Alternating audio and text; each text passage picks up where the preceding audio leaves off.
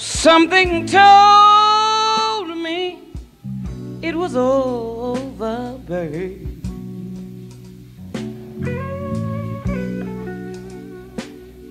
When I saw you and that girl talking, babe,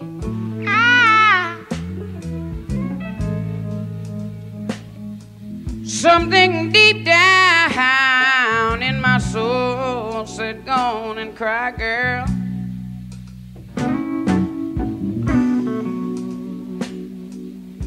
When I saw you and that same girl walking by, yeah. And I would rather be a blind girl, babe,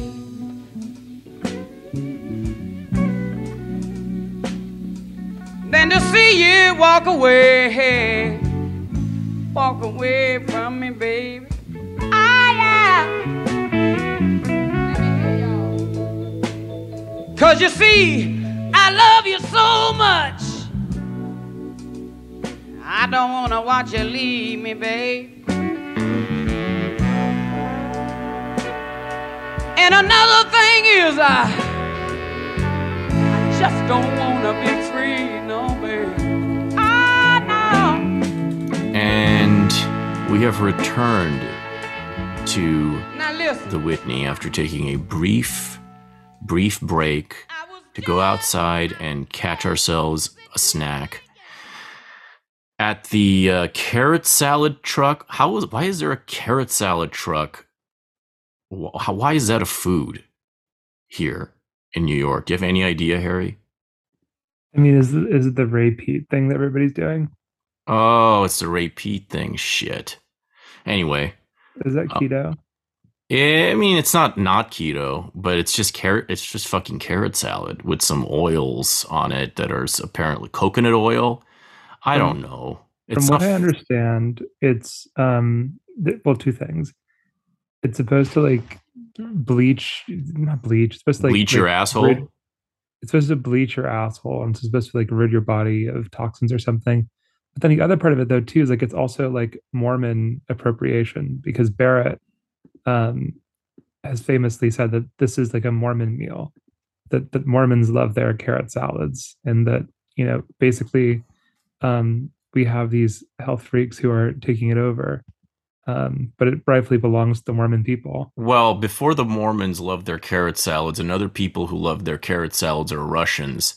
And boy, if there's one thing that Russians and Mormons are equally renowned for, it's their cuisine, right? Oh, yeah. We definitely want to pick up on the Mormon and Russian cuisine. Exactly. The slop diet. Yeah, just the slop diet. It wasn't too bad. I mean, you take what you can get when you're at a museum, and we needed to replenish ourselves, because while we sampled many delights, including the Garden of Civil Rights Delights or the Garden of Sunny Delights, at the Whitney Permanent Collection, we are now making our way down. We are going way down. I mean, we're going down to a little place called the 5th floor. And on the 5th floor, there is an event taking place. The event that has drawn us to the Whitney Museum on this summer afternoon. And it is called the Biennial. And it is not clear to me at first whether that's twice a year or once every 2 years, or every 2 years. But it is once every 2 years. And the lady in the giant elevator did correct me. I asked her. I remember asking the lady in the giant elevator, and she corrected me, and we had this little exchange, this little repartee, bantered a little bit. And so it is once every 2 years, but it has not occurred for 3 years, which really throws a wrench into the once every 2 years theory. It's a bit of a twist, since it hasn't been 3 years. It's been 3 years since the last one. Yeah, it's a triennial officially, actually. That has to be now. They have to just roll with the plague at this point. Mm-hmm. So after, after engaging with the abstract expressions, the funky pop arts, the modernist meditations of Edward Hopper, and especially his idealistic depictions of the perkiness of his 78-year-old wife's bosom. After, I believe, being replenished and being uplifted by many of these works, not all of them, but many of them, we have to make our way down, and we have to pass through the gauntlet of our peers, the gauntlet of contemporary art, the gauntlet of whatever it is that has animated the Whitney Biennial 2022, which is called Quiet as It's Kept.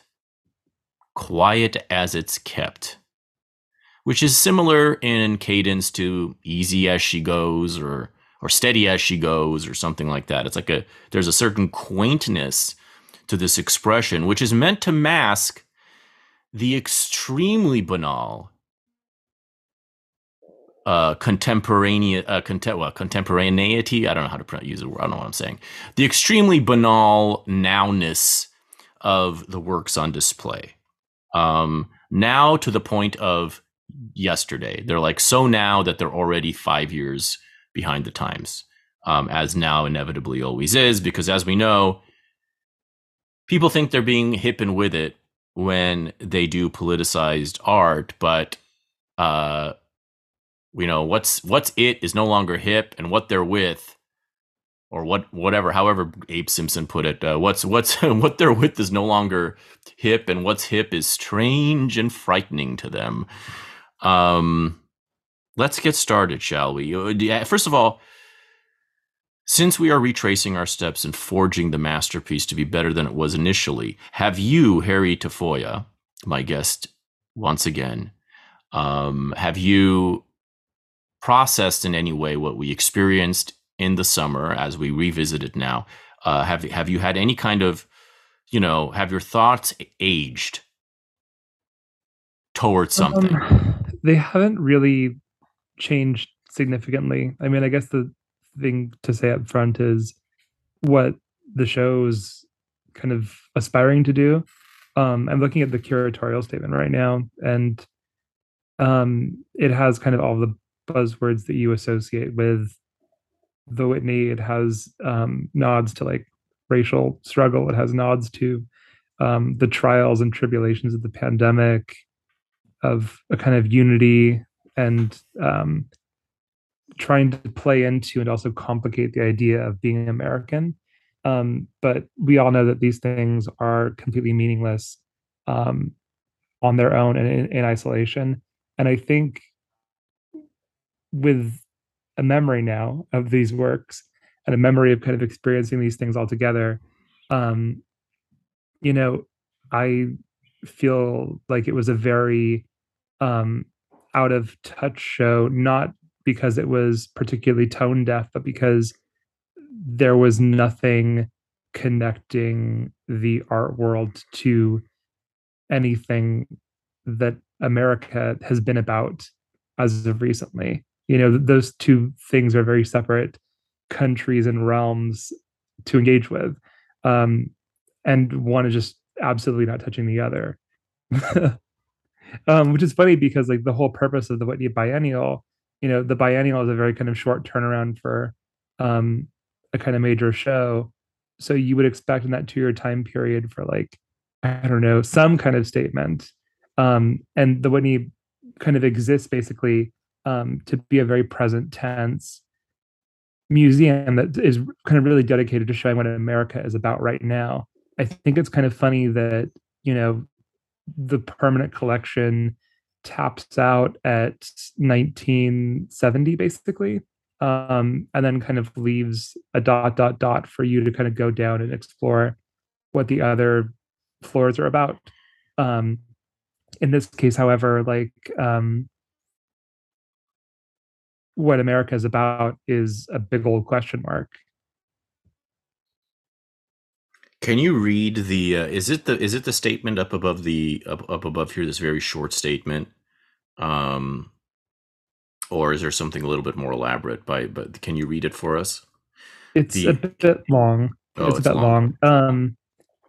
Yeah, since the start of the pandemic, time has expanded, contracted, suspended, and blurred, often in dizzying succession.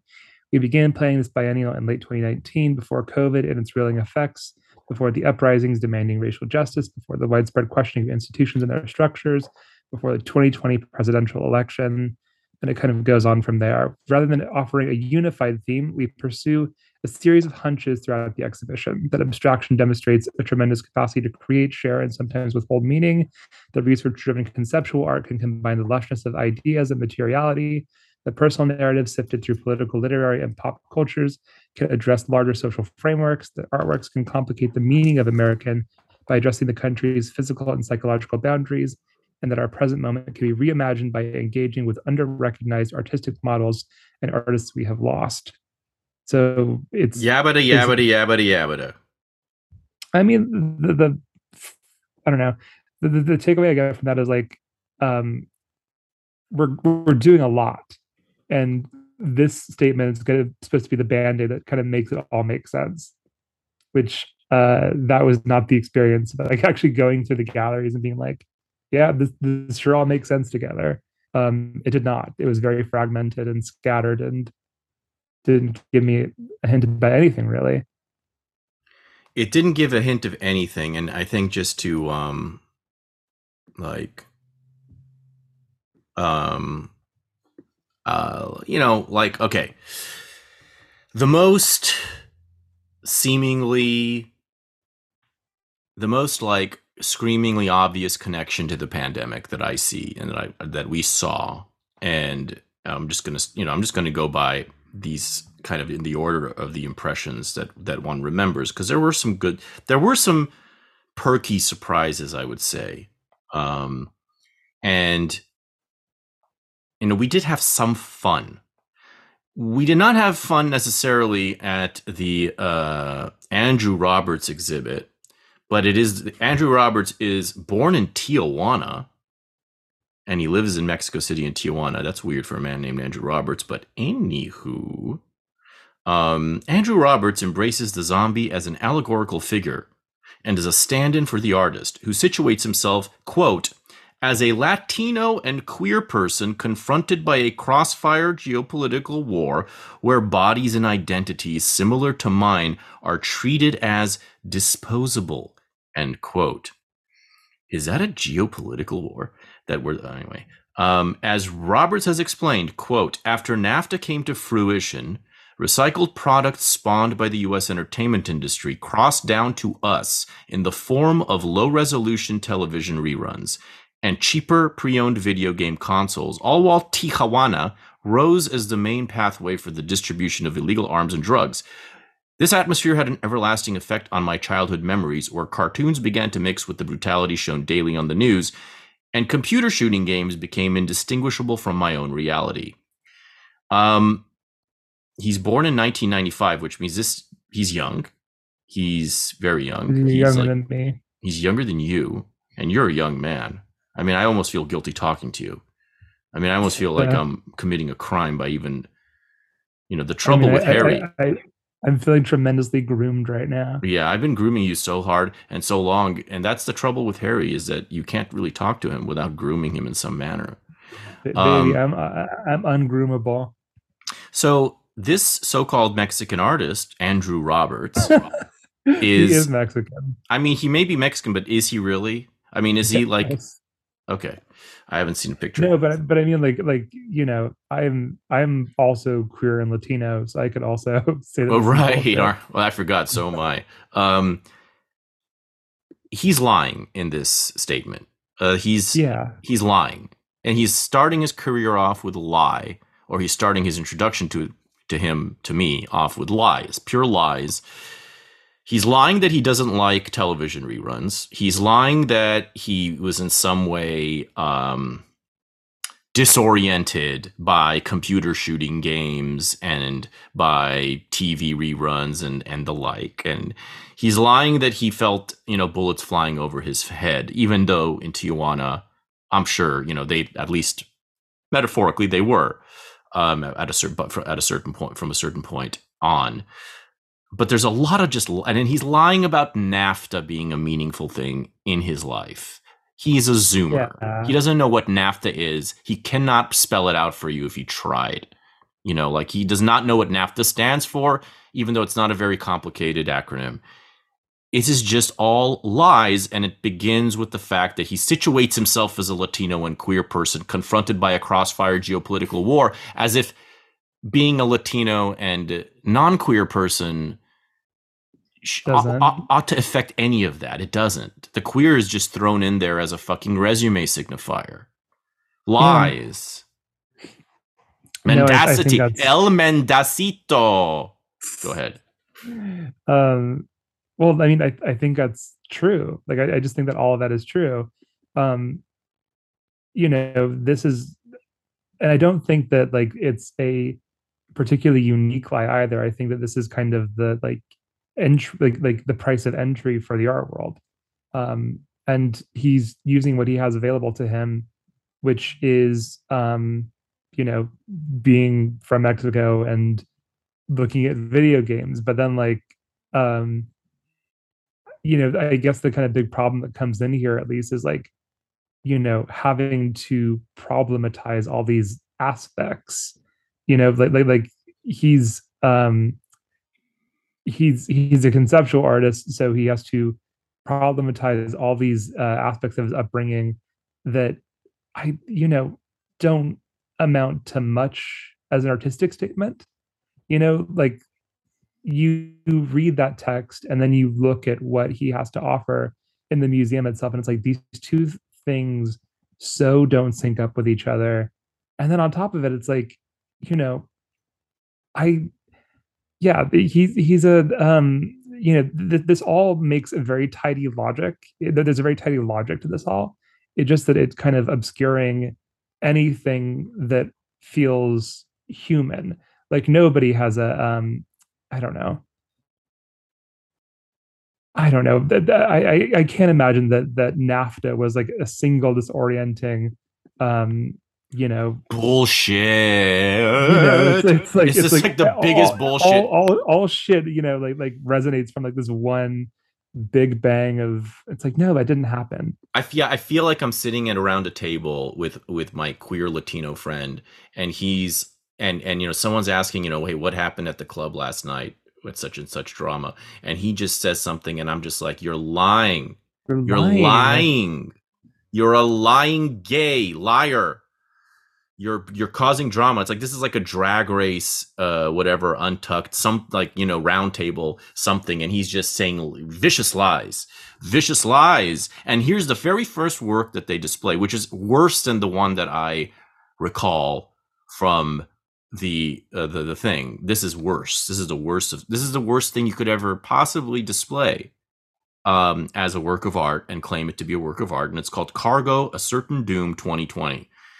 It's a severed forearm and hand with, can you guess? Can somebody guess what's on this hand? Because I bet you can guess. I bet you can guess what is tattooed along this forearm to make it a work of art. Would it happen to be the Amazon smile logo? It indeed. How did you know? Are you cheating?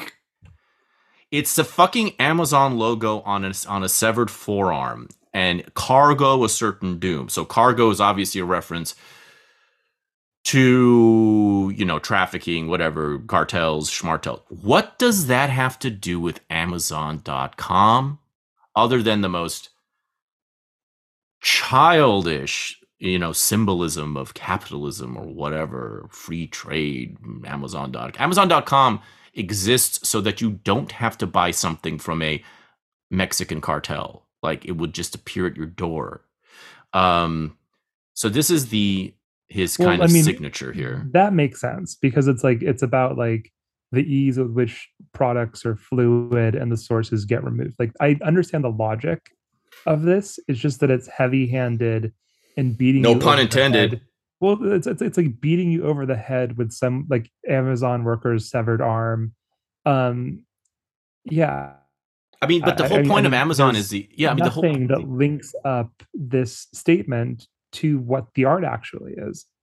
There's nothing. And I mean, I look at this, I'm like, okay, it's a reference to Paul Tech. Paul Tech was a 80s gay artist who also did like silicon severed arms. So you know, like if I'm being like a cynical art person, I'd be like, oh my god, he's making a political commentary and referencing art history all at the same time. You know, like through this one artist, you could see so many different like points checked off. I'm going to draw the conclusion that this guy likes to get fisted, and that is the only redeeming quality to this particular work of art. It is a manifestation of a fetish that he is too embarrassed to own up to, flagrantly or blatantly, and that's the only redeeming quality here, because it is a nice forearm. It's a nice forearm. Like it's not too muscular. It's not steroid circuit queen forearm. It's a good beginner's forearm for getting fisted. Yeah, it's a perfect fisting forearm. It would, like, I can see. I mean, the hand is big, but it's not comically big. The hand is a working man's hand, you know, but young, but still like 28. Like, you know, a little bit swollen, but that would add comfort and cushion to the fist. And then once the fist is in, the rest of it sort of, I can see it, you know, sliding deeper and deeper, because it's not that gargantuan, and it's looks somewhat soft. So I understand if that's what he was trying to convey through this absolutely you know, just confused, this heavy hand, as you said. I mean, it is as heavy-handed as it could possibly get at all levels. And the signature, also too, like, yeah, go ahead. No, go oh ahead. well, I mean, like there's also like this complete remove. I mean, like in context, it also makes no sense as well. Like this um is kind of breathtaking for like, why are you bringing up the plight of Amazon workers in a building that is probably, I don't know, 40 million tickets. I'm pulling that number out of my ass, but like tens of millions of dollars constructing this building, among other artists who I know for a fact sell in the millions for individual pieces. Like, I don't know. Maybe it's I don't know. It's the context thing here too. And does this guy have anything to do with Amazon in his own life? Like, there's no, the gesture is like so confused on all levels. I don't really know what we're supposed to be confronting by like looking at Amazon workers' abstract pain. There's like no, I don't know. There's no ground for any of this. It's all free floating signifiers for people to be like, oh my God, that's so true. But then if you kind of examine it under scrutiny, like there's like no grounds for any of this to feel true. It's yeah, it's like it's exactly, it's sort of this trick, which it's like the trick where you are not, kind of like, oh, you say it's true early, you get him to say it's like a sale, you know, it's like you're trying to do a sales thing. You're getting somebody to agree early, so that everything from then on is just icing on the cake, you know, and like they've already agreed, you've got them past, you've had them thinking past the sale. Initially, they already said it's true way too early before they've had a chance to process it. So now from then on, there's no need for too many probing questions. They've already agreed that it's true. They've already agreed that you've accomplished your task. I mean, it's like it's very like Twitter, you know, like it has like the same thing where it's like you find yourself in a particular neighborhood, and you kind of orient yourself to a certain kind of take economy, and then from that position, all other positions seemingly make sense. And there's like a logic that kind of follows that, like, you know, whatever kind of random flare up, you're gonna approach the exact same way every single time. It creates an orthodoxy rather than like challenging an orthodoxy. Yeah, it does create an orthodoxy, and it's a very minimal orthodoxy. I mean, it's a very tiny, just like it just as the size of a tweet is minimal, and seldom has there ever been, even I am a fan of the tradition of the aphorism, but seldom are there tweets where the kind of there are manifold riches contained in the 280 characters. The best tweets are usually just funny kind of run-on sentences, typically that aren't actually like aphorisms, that are more like excerpted offhand remarks. I've noticed it's far more effective in the tweet form than the perfectly curated little sentence, which always seems a little too try hard in that format for some reason. Um, anytime you kind of see people making an argument fully fleshed out with like 3 line spaces in a tweet, it just feels like a PowerPoint presentation. A good tweet is like a flower petal thrown into the void. You're picking your flowers, you're throwing them off from your lived experience or some shit. But I mean, like the other thing too is like this is an orthodoxy that like is so dominant. Like, why does this particular orthodoxy need like? Why do we need to repeat it? I could Well, get this from like anywhere online. well, this is controlled opposition. This is not an ortho. This is not heterodoxy. This is like he is an orthodox. He's a member of the Orthodox Church It's of homodoxy because it's all the same and it's all gay. yeah. It's all gay. It's all Latino and it's all queer. Um, and so I guess he's serving his purpose in that regard. Very, very, very depressing that this is the sort of thing that anybody considers worth promoting. It really is. It's like it's one of those horrible things with zero redeeming value Well, but whatsoever. even like on the identitarian level, it's like I am also gay and also Latino. Like it And how? but if you're to look at that and point like what is the gay part and what's the Latino part? It's like there's nothing about it's gay, nothing about it's particularly Latino. You know what's gay and Latino? Universal Horror Nights, where I just where I just took Jack Mason and friends, and we had the most wonderful time. And it was 90%, if not more. It was, first of all, sold out, so it's packed. So it's Love a it. packed night at Universal Studios. Packed. We got there a little early, so we were there during the daytime too. But it was and it was beautiful because they have like a whole Simpsons area and the Harry Potter area and all this stuff, and it's just packed with Latinos Beautiful. on dates. Latinos on dates. And it was the most wonderful thing. And you can see, because they're Latinos, you can sort of see them all stretched out before you like a sea, like a NAFTA, like the waves of NAFTA rolling across your border. And it was just marvelous. It was like being in the 1950s or something. LA, and they're all Latino. I don't know why 90% of amusement parks are populated by Latinos in LA. I mean, the city itself is almost 90% Latino, but it's even higher representation in amusement parks because Latinos are, because I guess they're queer in a certain way. They like to spend their money and have fun and just have fun, and they're at this fucking thing, and it was wonderful. And that to me, and these are products. These are fucking Universal. This is Universal. This is the logos. This is the fucking each of these haunts are branded according to a certain horror movie. There's Halloween, there's The Clowns, there was one by The Weeknd, curated by The Weeknd of all fucking things. They're all kind of curated according to a certain horror brand. And also there's the normal Universal rides that are all brands, such as The Simpsons and Jurassic Park and what have you. And it's all happiness and smiles and people eating crusty burgers. Mm-hmm. That's what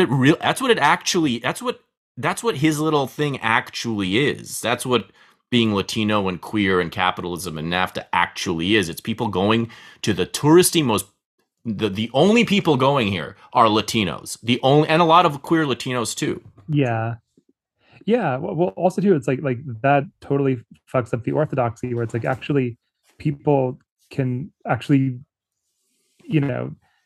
find quite a degree of happiness and joy in these experiences entirely mediated by brands. So what do you what's the complaint? Like I don't know, you either have to be more specific or like not be such an extremist. Like what, you know, you either get more specific and get more like doctrinaire, which is unpleasant and nobody wants to be around it, or you kind of like throw your hands and be like, yeah, that's nice. You know, it's a very human thing to like want to go out and hang out, and um nothing is pure under capitalism. So I don't know. I'm not gonna you know, make my livelihood as a skull at the Whitney Biennial, you know, chopping, you know, exhibiting the kind of chopped off limbs of the casualties um, that are the victims of capitalism, as opposed to like, you know, probably what you are, this particular artist. I don't know what this person's deal is, which is the client and person who enjoys it all. Right. And the piece that we, you know, the one that sticks out like a sore thumb at the actual biennial, which I don't see actually photographed here online, is the one with there's like four screens. One of them's Disney, one of them's Apple, one of them's Netflix, one of them's Amazon, and there's That's some huh? That's him still. That's him, yeah. Yeah. That's and I guess this is where his zombie identification comes into play. I didn't even realize when I brought up Universal Horror Nights that he identifies as a zombie.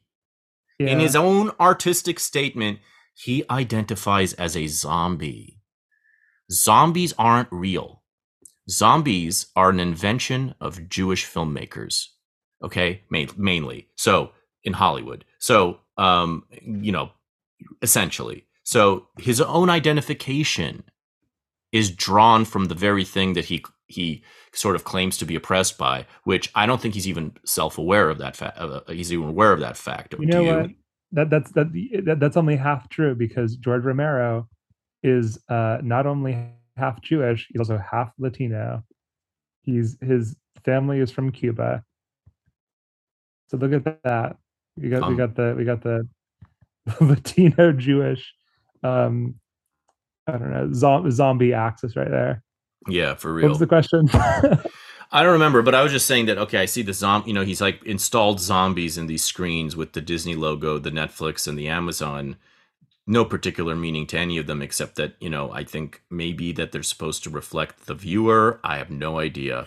And, you know, I want to be, when I saw this in the theater, I mean, when I saw this in the biennial without having any idea who the artist was, you know, I was not disposed and instantly disposed to dislike it, because and as you know, many of us have been bemoaning the ways in which during this pandemic specifically, all of American culture has been confined to watching streaming services and how shitty those streaming services became.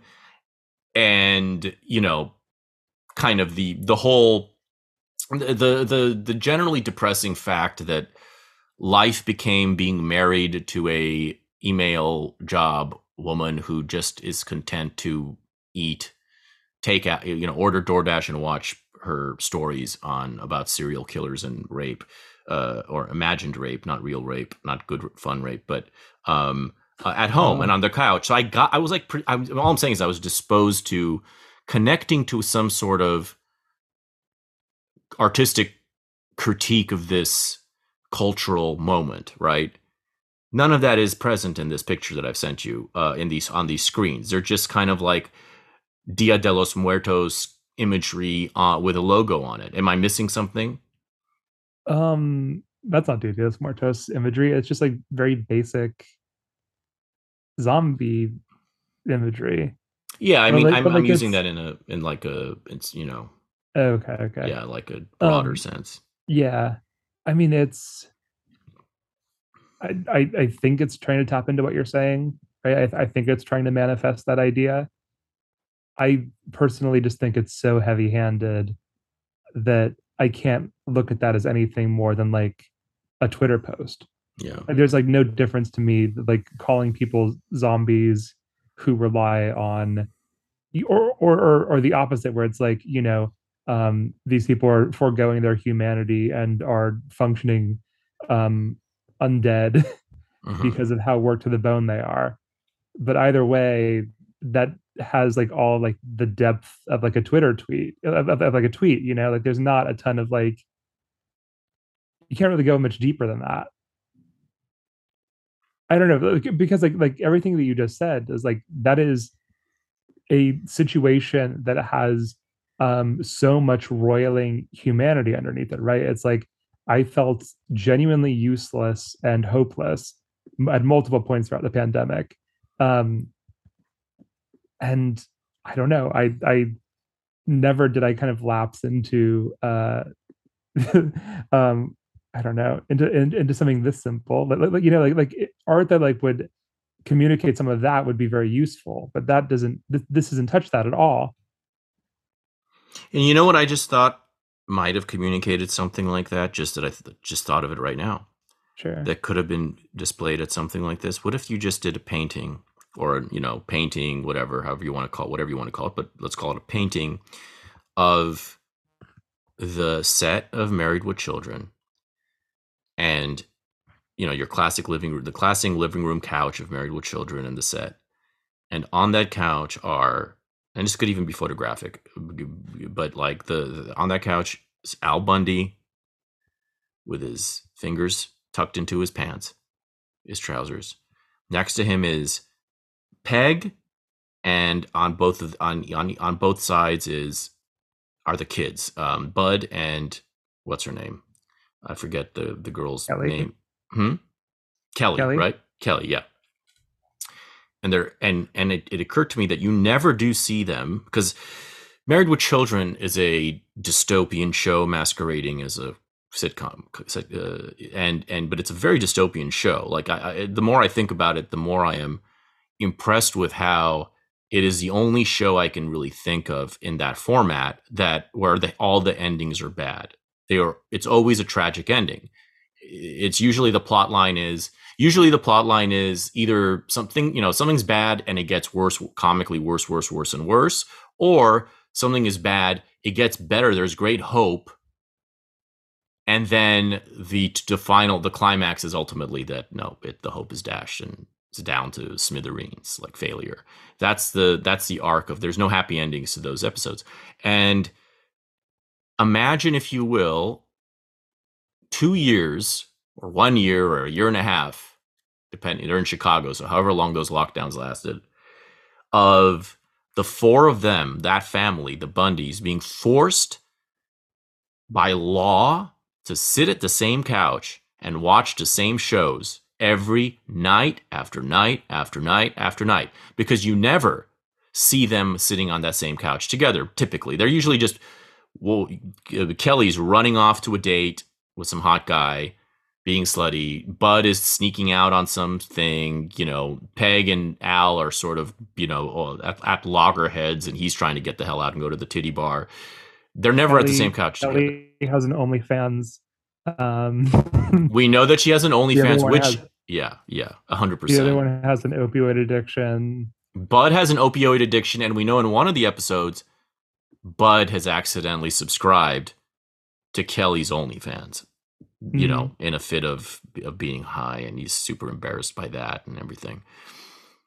But I could totally see that. I mean, as much as I could totally see, and you can, whatever, artistically morph their faces into whatever they might seem by month 7 of this particular scenario. But and you would be making a reference to American pop culture and yada yada yada and so on and so forth. Yeah, I mean, you should make that piece. Would it make the biennial 2024? If I identify as a queer Latino from Armenia, who has been, well, I mean, Armenia is Latino, so can I identify as someone who has been, I mean, I'm not, of course, from Armenia, but if I were from Armenia, can I identify as someone who has been oppressed by the lack of a free trade agreement between the West and Armenia, which has created such a landlocked and luxury deprived country and poor country, because we know that free trade agreements actually increase the flow of things rather than rather than create all this oppression that this Zoomer is pretending to have been so hammered by. What do you think? Do you think they'll go for that, or is that going to tip my hand? I mean, I agree with. I don't know. Yeah, yeah. Just like add an X to Armenian X, and Armenian you're X, in yeah. basically.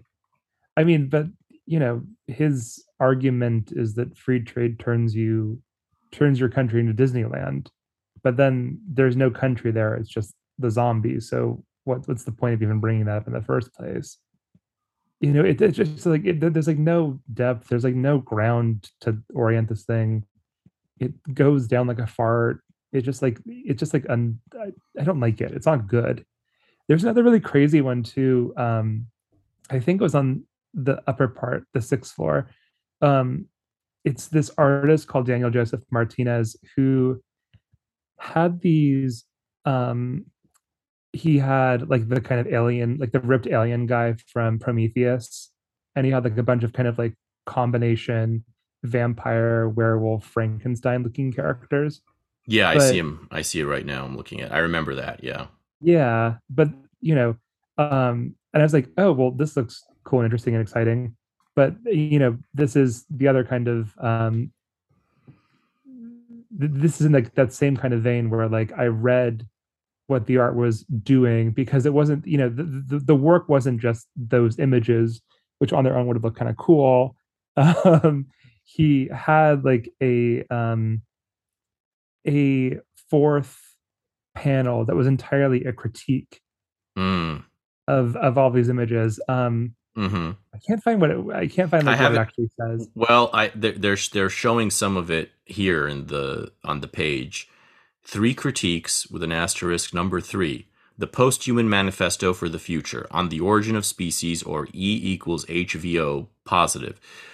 We are here to hold humans accountable for crimes against humanity, or in the twilight of the empire, in the spider hole where the masters of the earth have gone to ground with their simulacral weapons, reality gives way to a violent technological phantasmagoria, celestial event, or Homo sapiens are the ultimate invasive species on the earth, or modernism, all caps, has failed us, the empire, all caps, is collapsing, humans are morally, all caps, indefensible, or a world between what we know and what we fear or doubt is not a pleasant condition, but certainty is an absurd one, or homines corruptissimi condemnement quod non intellegant. I Some tried to do beautiful my. Latin right there. Yeah, he went Latin at the end. This is why Roseanne on Ambien had to get canceled, but this has to be fucking uh, uh, glorified at a Whitney biennial. I mean, I Makes think no it's a sense. troll. Whoa, It, I hope so. I think it's a troll. Um, it's just that he's making a mess, and I mean, this is more redeemable than the other one, but like it's Of that same course. kind of thing where it's like, what does it amount to at the end? It's like I'm grateful that you have like these cool things to look at of like that Prometheus guy and the Frankenstein or whatever, but like, oh god, it just like it's just kind of poof. It's like, pho, who gives a fuck? It's so hard to care.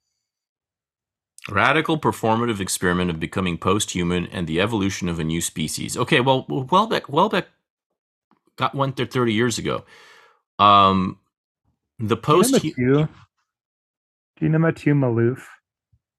Ooh, it sounds familiar, but I don't have a like image. He's cool. He's pals with Anna and that whole crew. But like he forever ago did like these paintings that were very similar to this actually, where like it was like a mashup of like um I don't know of like Pete Buttigieg and also like German paintings from the 1700s. And he had like these QR codes where like if you like pressed play, it would like do complete nonsense gobbledygook, um, you know, things like this. but his was funny. His was his was I don't know, pointed in certain ways. It was like I don't know, fun. This is just kind of a bummer.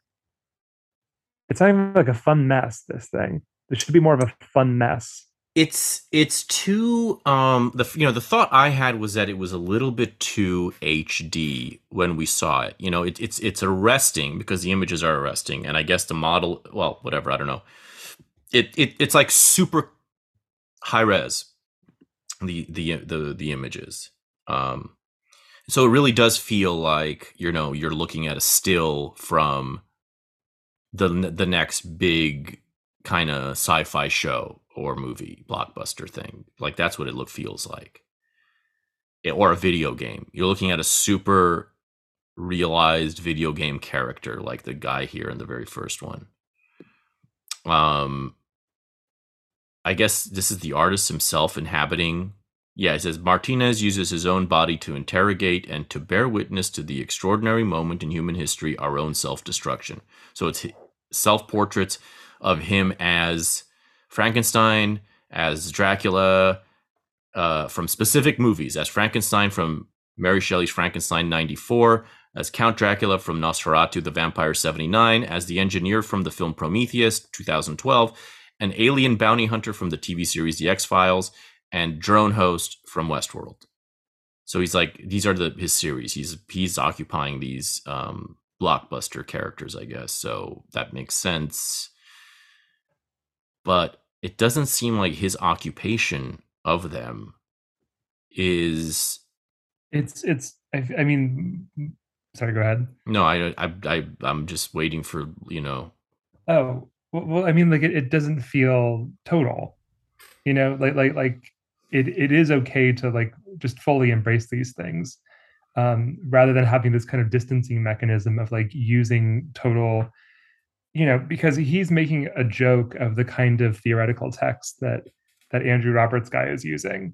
Like he's being silly with this, right.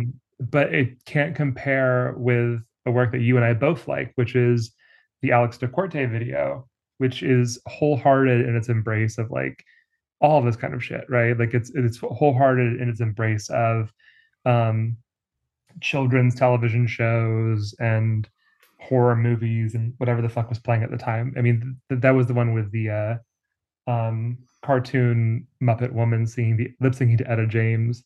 Yeah, there was like a Gumby type of cartoon band.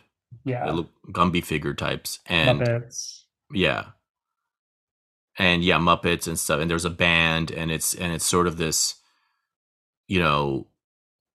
very, yeah. I mean, it's like I'm somebody who often uses the word Lynchian, so it's a Lynchian type of kind of contained, weird little stop motion.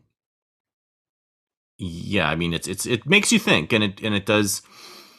It's all. First of all, it's all done. First of all, it's high effort, not low effort, because it's a well shot concert video of these little creatures lip syncing, and there's a lot of extreme close ups, which I caught. We caught a picture of the extreme close up. The eyes are good puppetry.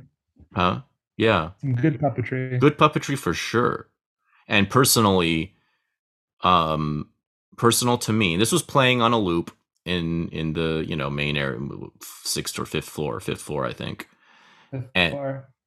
Yeah, and this was something where I was, I stopped and watched, and I wanted to watch the whole thing because I'm a huge Etta James person. I've seen her perform 5 times, and they each have memorable associations to me. The first one was at UC Santa Barbara my freshman year.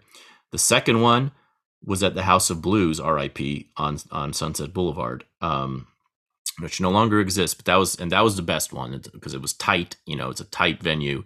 She was absolutely rocking. She had her nephew come out, and they both sang "Rock Me Baby" as a duet, which was hot. And we were my friends and I were buzzing for days after that show. I mean, I drove back that night. It was a Sunday night. She started by saying, "Y'all went to church and came straight here," and everyone was like, "Woo hoo hoo." And one of her staples, she never never did a concert without singing. I'd Rather Go Blind, which is a song that she wrote but then put under her then husband's or boyfriend's name at the time so as to avoid taxes. And he ended up collecting all the money for it forever. It was one of the biggest hits. And she would sing it every time in a very long, drawn out way, with some beautiful lines in it, by the way. And she would really perform it and get really like graphic as she was describing her memories of his warm embrace and his, and she'd look down at the crotch and, wiggle it around, and his, and very, and the way when I saw when I held my glass to my lips and saw the tears rolling down from my face, that's when I knew very nice, very, very like messy song. And they have this, these characters perform the entire live, not the much crisper recorded version, but studio version, but the live version. That's pretty cool. So I was into this, and so were other people. People were sitting down watching this thing front to back. Yeah. Yeah, and I mean, like, I think that, I mean, to your point, like, it's so well observed, it's so lush, it's such a combination of things that clearly interest this artist. I have a problem with him sometimes because appreciation can kind of get, how do I put this? Vampiric? Not vampiric, but kind of mood boardy, like it doesn't really have much consequence. But it was, I guess the difference between this and Daniel Martinez, though, is like Daniel Martinez is somebody who is putting quite a bit of work into making these images and posing for them and constructing them, but he isn't really embracing it with his arms, like all around. He has a distancing mechanism with like this kind of like silly critical theory text that goes with it. It's not really felt the same way. Oh my God, there's blenders that are being blended. Ooh. Oh God. But yeah, I mean, like it's not, the embrace isn't total the same way. This is somebody, on the other hand, like the Alex DeCorte piece, it's like he knows what he's making and he identifies it with, he identifies with it clearly. Repeat what you, I was about to write this down, but I couldn't find a pen. You were saying that appreciation can get ... when I said mood boardy. Mood boardy, that's right. Yeah. Mood boardy. Where it could feel a little bit inconsequential, let's say. I mean, because we all appreciate things. Absolutely. Yeah, we all appreciate things and we can sit down and appreciate them from now to the end of time, but that doesn't mean we're creating something new just by sitting down and appreciating. However, go ahead. Yeah, go no. I mean, nevertheless, appreciation. I don't think there's any way. I don't want to say there's no way, but it doesn't seem like there's any way there's any shortcut around appreciation to creating something new, at least in the world as it is today, because so much has been created today that if you don't appreciate anything in the current abundance, not just current, but just in the stage of where we are as a species, there's an abundance of greatness that has been created. And if you don't appreciate any of it or appreciate it enough, it's hard to imagine that you have what it takes to create something yourself. True or false? I think that's absolutely true. Okay. I mean, I've never seen an in-depth, involved, multi-dimensional work based on cynicism. I don't think it's possible to create a work like that. Right. You can create a kind of passing flash in the pan sort of thing based on cynicism, but there's no longevity there. I mean, how deep can your dislike of something, or not even dislike, distance? Your remove can only kind of sustain itself for so long, whereas like, appreciation can deepen and have new dimensions to it because it goes through time, because it goes through people change, people, you know, find new meanings. But cynicism, it's predetermined. It's I don't know. It's not total. Yeah, I don't know if It's a cynicism very cynicism is you know, it's such a weird thing because in certain senses cynicism is almost indispensable to having intelligence. And I think that's where people get really trapped, especially people who are influenced by or who grew up in an atmosphere of Generation X. And it's not just Generation X, but they're sort of our living, they're sort of the living embodiment generation of cynicism and of the traps of cynicism ultimately, because there is truth to being cynical about things. Now, we like cynicism is essentially just to be, let's just define it because we hear the word so often. And correct me if I'm wrong, but in my understanding of cynicism is that it's a distrust of the face value of everything. Is that an accurate definition? Yeah, because I could look it up, but I don't want to. No, I actually did just look it up. Okay, good. No, you should look it up. I just wanted to see if I could, like, I wanted to see if I wasn't being an idiot about it. I think it's a good working definition of it because I don't know. Like, yeah, and to, as I said, and that is like, it is indispensable to intelligence to not not take things at face value necessarily. Mm-hmm. And always keep in mind that the human being is a constantly sort of revolving door of motivations and self-deceptions and deceptions, and people don't even know when they're being honest half the time, and we don't even know ourselves, and we don't know other people, and all this. It's all very, I think the contrast to cynicism that is frequently preached is skepticism. Skepticism is like the healthy version of cynicism, which is that you don't gratuitously deny what people are saying just out of this philosophical conviction that everyone's full of shit. Because everyone's not full of shit. I mean, everyone is full of some shit. We all have our bullshit. And I think that when it comes to art specifically, anytime I hear somebody express a distaste for, say, Leonard Cohen or David Lynch, or the kinds of artists like those two who really kind of wear it on the sleeve. They really wear their quest for elegance, for beauty, for truth. They wear it on the sleeve. They don't hide it. And therefore they strike a lot of people as over the top, and they strike a lot of people as chasers, as Anna just called Lynch a cool chaser, like a chaser of the cool, Anna Hatchian, that is. And I think that I think that ultimately every single artist that you love is an artist that you love is an artist whom you forgive or even love them all the more for his bullshit.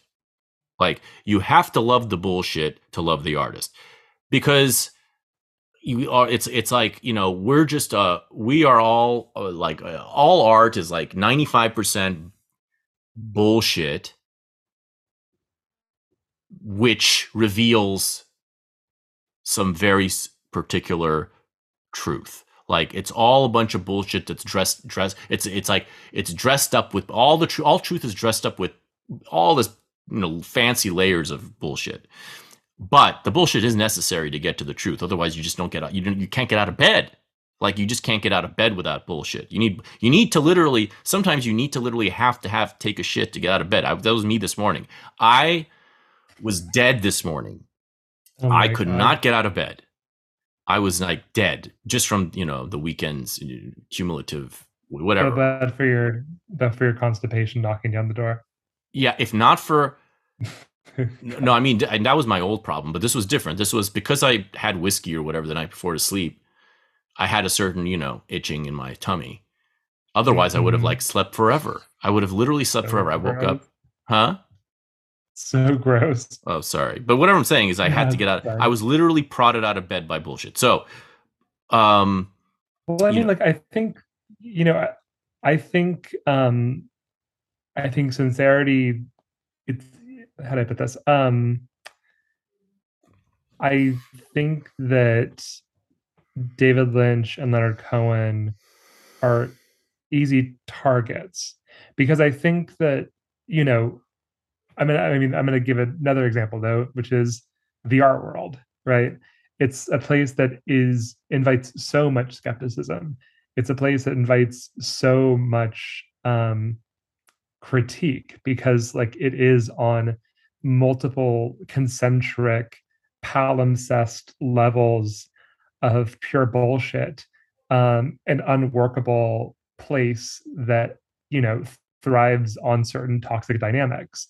Nonetheless, you know, I think that with a healthy degree of skepticism for that bullshit, you can nonetheless find particular value in the metaphors of the work of people who are engaging with it in a sincere way. Um, so I don't think it's it operates on both levels. So like people who are inclined to um, you know, be unforgiving for people's weakness, which is human. But on the other level, too, it's like, you know, the world is perpetuating cynicism at a rate which, you know, you could feel it everywhere. Like there's so much cynicism in everything. But it's still worthwhile to be open and engaged and um to tease out metaphors from this stuff still.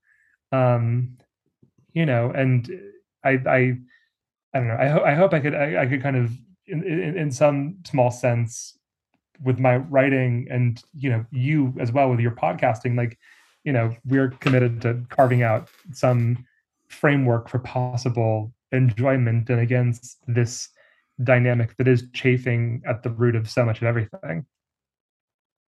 yeah, and that's why I dragged you along to the Whitney in New York on this very specific day, um, which was, as I've is no surprise to anyone. I have an immensely I have a lot of cynicism when it comes to the fine art world of today, and I mean, I didn't want to go to it honestly. you didn't want to go yet. It's impossible not to feel cynical about the art world of today because it's given us too much to be.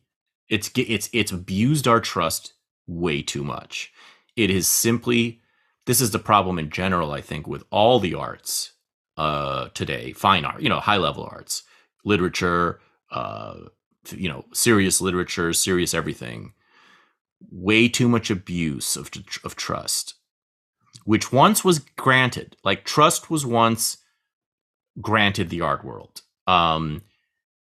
It's like if all you have to do is go back. The earliest, the nearest to hand example would be if you simply hop over to behind the Iron Curtain before it fell, and you just one reason why artists were such fucking suckers for communism is because of how in what high esteem communist countries held their artists.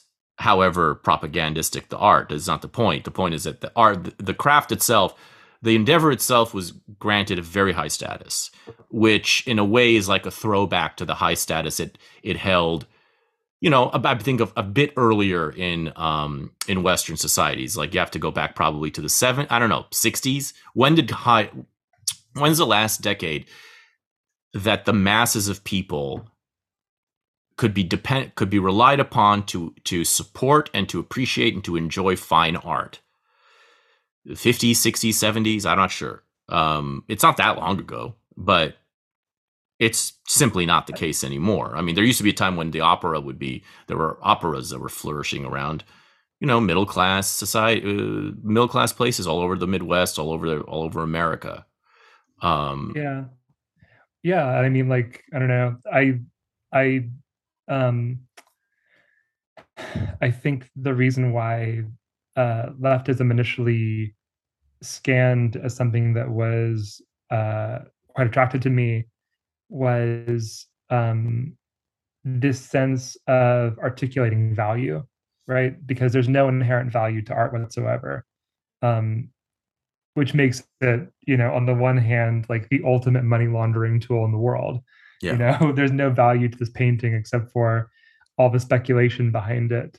And there is a way in which, because the value for art has gotten so abstract and there's no kind of firm basis to articulate beauty from, and we have to pretend that all these kind of statements are equal somehow, that all kind of forms of beauty are also equal. you know to be the person who kind of insists on standards, it's not a particularly fun role. It's an oppositional role to, you know putting distinctions between what is and what is not good. um you know I think that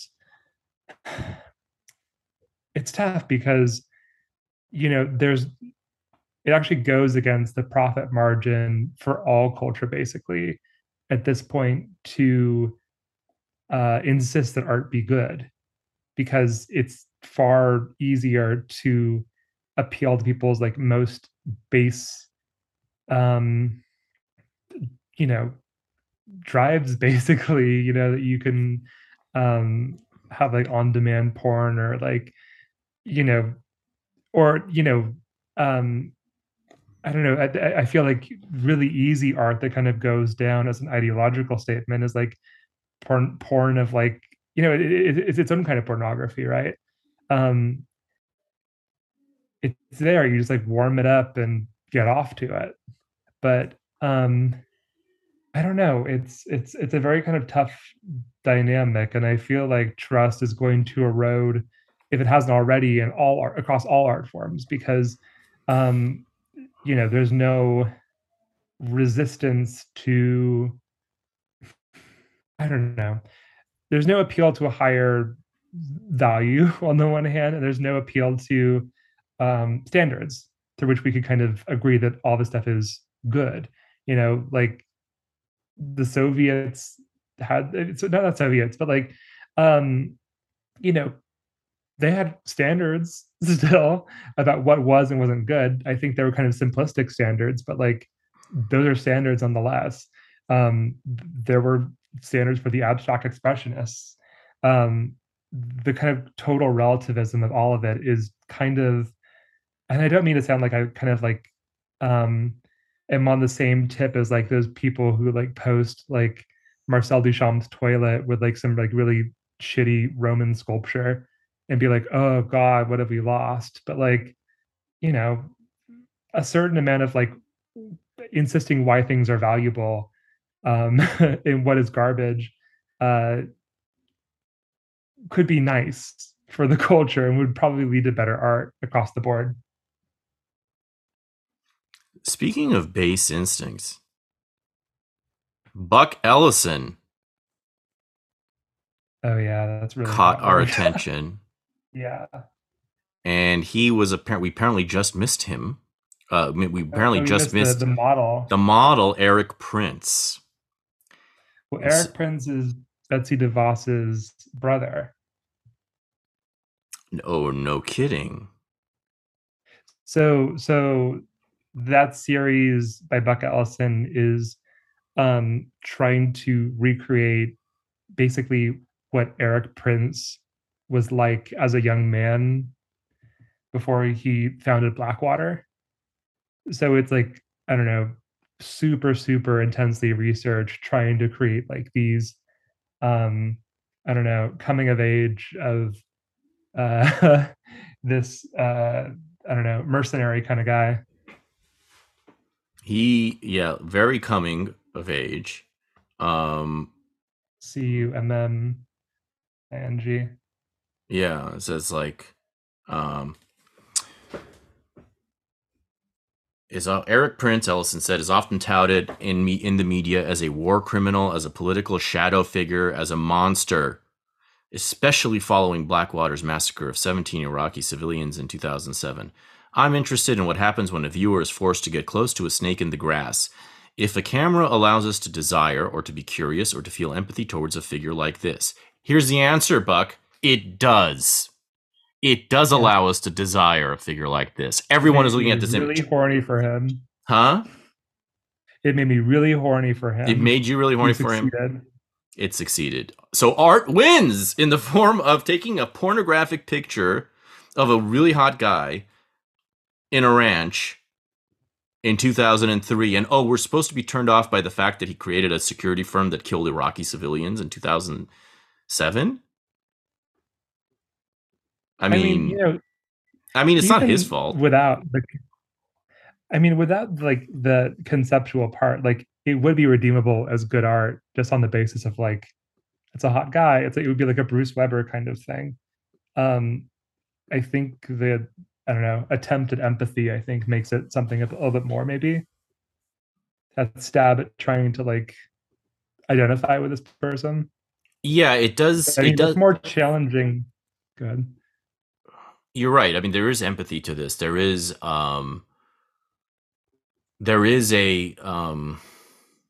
he's depicted in this one image that we see here. I don't know if that's the only one, I guess, that they have online. He's at the little whatever, kind of like at a cabinet. I mean, on a kind of leaning on a workshop-y type against a wall, looking. He's smiling with no.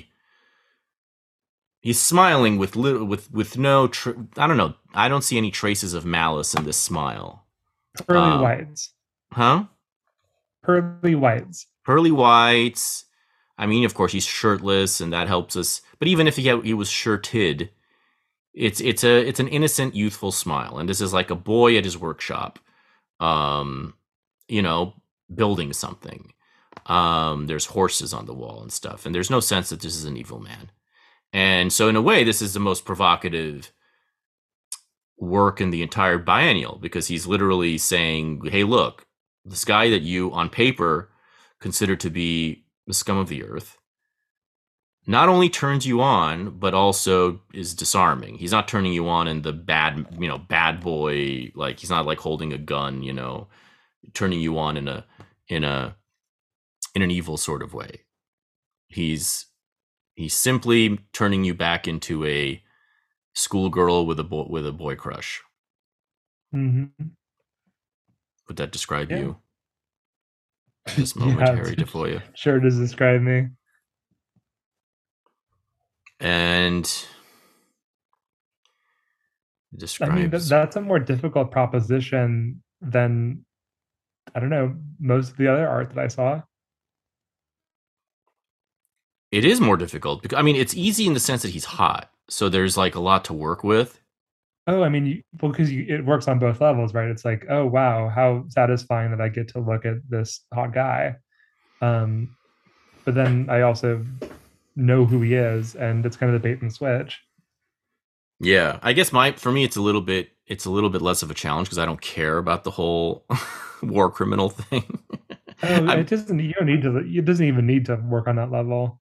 Yeah, if you don't want it to. Yeah, it's enough of a. I thought it was like just some like Instagram porn star who was being pornographically. I didn't realize this whole thing I didn't realize this whole backstory until just now.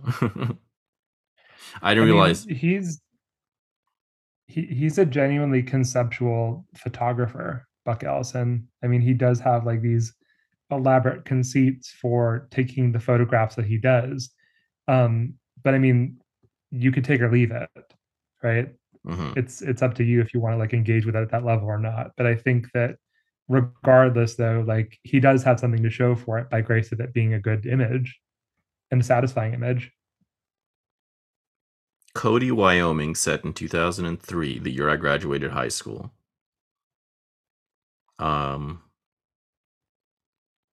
Just reading the transcript of the interview.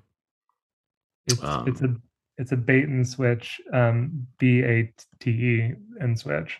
Yeah, bait and switch, indeed. Yes, a bait and bait, a bait and bait, baby. Good stuff. Well, we could just stare at it for the next few minutes. Yeah, I um, mean, you should probably just like have like 10 minutes of room tone right here. yeah, with possible possible like rubbing sounds in the background, Fap, fap, fap. and weirdly altered breath patterns.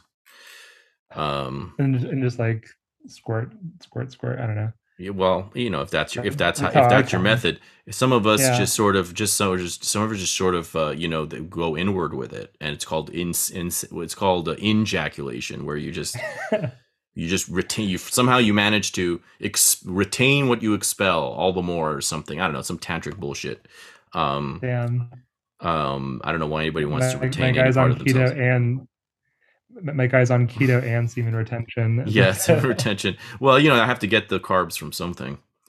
Yeah. um A lot of so protein. yeah. It's free too, that's the best part. Yeah, exactly. I Trying to see if, mean, subscribing to Kelly Bundy's OnlyFans isn't free, but no, staring at Buck Allison photographs as you ejaculate. Yeah. as you ejaculate. Is there anything else in this fucking apocalypse hole, as we called it? There was a magazine.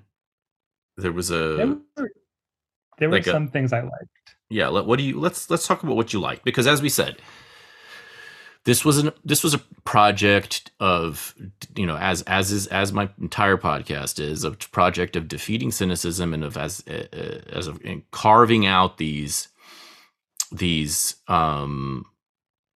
carving out these apple pie slices of meaning, joy, laughter, investigation, and excitement that happened to exist in life, and for me existed mainly during the pandemic in the conversations I was having with my closest friends, both in private and in public. I mean, private when there was literally nowhere to go, and public when there was anywhere to go. We would just sit down at an outdoor restaurant, and we would just go off on all the shit that had been simmering, and not only the shit that had been simmering, which was simmering for everyone with two brain cells to rub together, but also it was a time of, even before the podcast was a gleam in the eye, and even before Twitter was a gleam in the eye, like before I was even active on Twitter at all, I would, Born. huh? Before he was even born. Before it was even born, in the womb of the pandemic. I mean, in the womb, we would also revisit everything that ever had an influence on us, and that and which influence we had long ago stifled, or just brushed aside and moved past from, never thought about it seriously since, like all the way back, all of it. The everything from Ayn Rand to Agatha Christie, to like all the little things, to the sports fixations, we did the opposite of putting away childish things. We dusted them off, and we brought them out, and we decided to find their place in the puzzle. And so it was definitely an atmosphere of like all hands on deck. Everything that ever happened matters. Everything that we ever were shaped by for any length of time, or to the extent that we can remember it today, matters. It is, whether we like it or not. There's no way around it. There's no denying it. You're trapped. You're trapped in your own. Not trapped is the wrong word, because it gets people depressed when they have like traumatic incidents that they're trapped by. They don't have to be trapped by their traumatic incidents, obviously. They can choose not to be trapped by their traumatic incidents, and they can choose to edit that text. But like, if you don't have such horror, there's no reason to be ashamed of the things that once delighted you. Like there's reason to handle the things that once fucked you up, but there's no reason to be horrified by the things that once delighted you. And I think a lot of people are. A lot of people are very, very anxious about what they were once into and made happy by. And I think it's like, you know, finding the windows of grace in a windowless room is sometimes the only way to lighten, you know, get that that Hopper sunshade into your frame, you know. So Sure. yeah, so even in this fucking apocalypse hole, there are things that do bring joy. What are they? Let's go through the list. God, I hope I didn't I oversell particularly it. like. What was that? I hope I didn't oversell it. And there's nothing that brings joy at all. No, I mean like there was good art there that I did quite like. I was personally a fan. I love Charles Ray. I think his sculptures are really fantastic. Woody De Othello is another artist I really, really like. He had the really kind of gloopy ceramics that were right next to the Alex de Corte piece. Um, they I mean they were meant to be kind of like what he had on hand during the pandemic, basically, like his like workbench and all that kind of stuff. um Ralph Lemon, really good artist. I liked Matt Connors. I liked the video piece by Na Mira. I thought that was a really cool installation and a riff on another artist in the show, who I'm going to bring up in a second. I thought Cy Gavin and Adam Gordon's pieces were really good. I usually like their work anyway, so that's good. And then the last one that I really liked quite a bit was Teresa Hock Chung Cha, who is no longer with us, but I thought she was I liked her. I liked her install that they had for her. It is a good thing we lost the audio of what I did with her name, because we know that I did something with her name that was very inappropriate. Something vile with her name. I was really inappropriate with her name, with Hock Chun Cha's name, and I will not repeat that in the forgery. But I'm trying to see if there's anything. I just, she's a great artist. I really like her work. I'm trying to see what it is here that we can maybe perhaps celebrate for a moment, and I am struggling to find. Where the fuck is it? I'm lost now, where I don't see the catalog anymore, or I don't see like the artists. Fuck. Anyway, is there something that you see that you can specifically? Fucking artists. Okay, here it is. Okay. Chuncha. Oh, there it is. Teresa Hock. Okay, so she's South Korea. These are severe. There's permutations, is what I see. 1976, and is this an image of a Korean girl? That's her. That's her. Oh, okay, cool. And she's like, looks like she's in a TV box. Yeah, it's I believe it's a series of videos, and also kind of writing experiments. So she herself was a writer as well, and I liked it because it's, I don't know, it's the kind of theory that I do like, where you are, I don't know, taking on your knowledge that you have and kind of making a mess with it. So it was like lots of like her doing language experiments, which I liked. I mean, that's the thing that I personally respond to and think is fun and good. Cerebral, perhaps, but whatever, fuck it. Made me happy. If it made you happy, she had a very what? She has a book called Dictee, 1982. Dictee. Yeah. Well, I like cerebral things that make you happy. You know, I really like that. I like cerebral things because I'm a cerebral person who barely has any emotions. when I do have an emotion, it's like a fucking, it's like what do you call it? What's the cliche when, like, knock me over with a feather type of thing, because I'm just like two sheets to the wind when the emotion, with every emotion I ever feel. I get like 3 of them per year.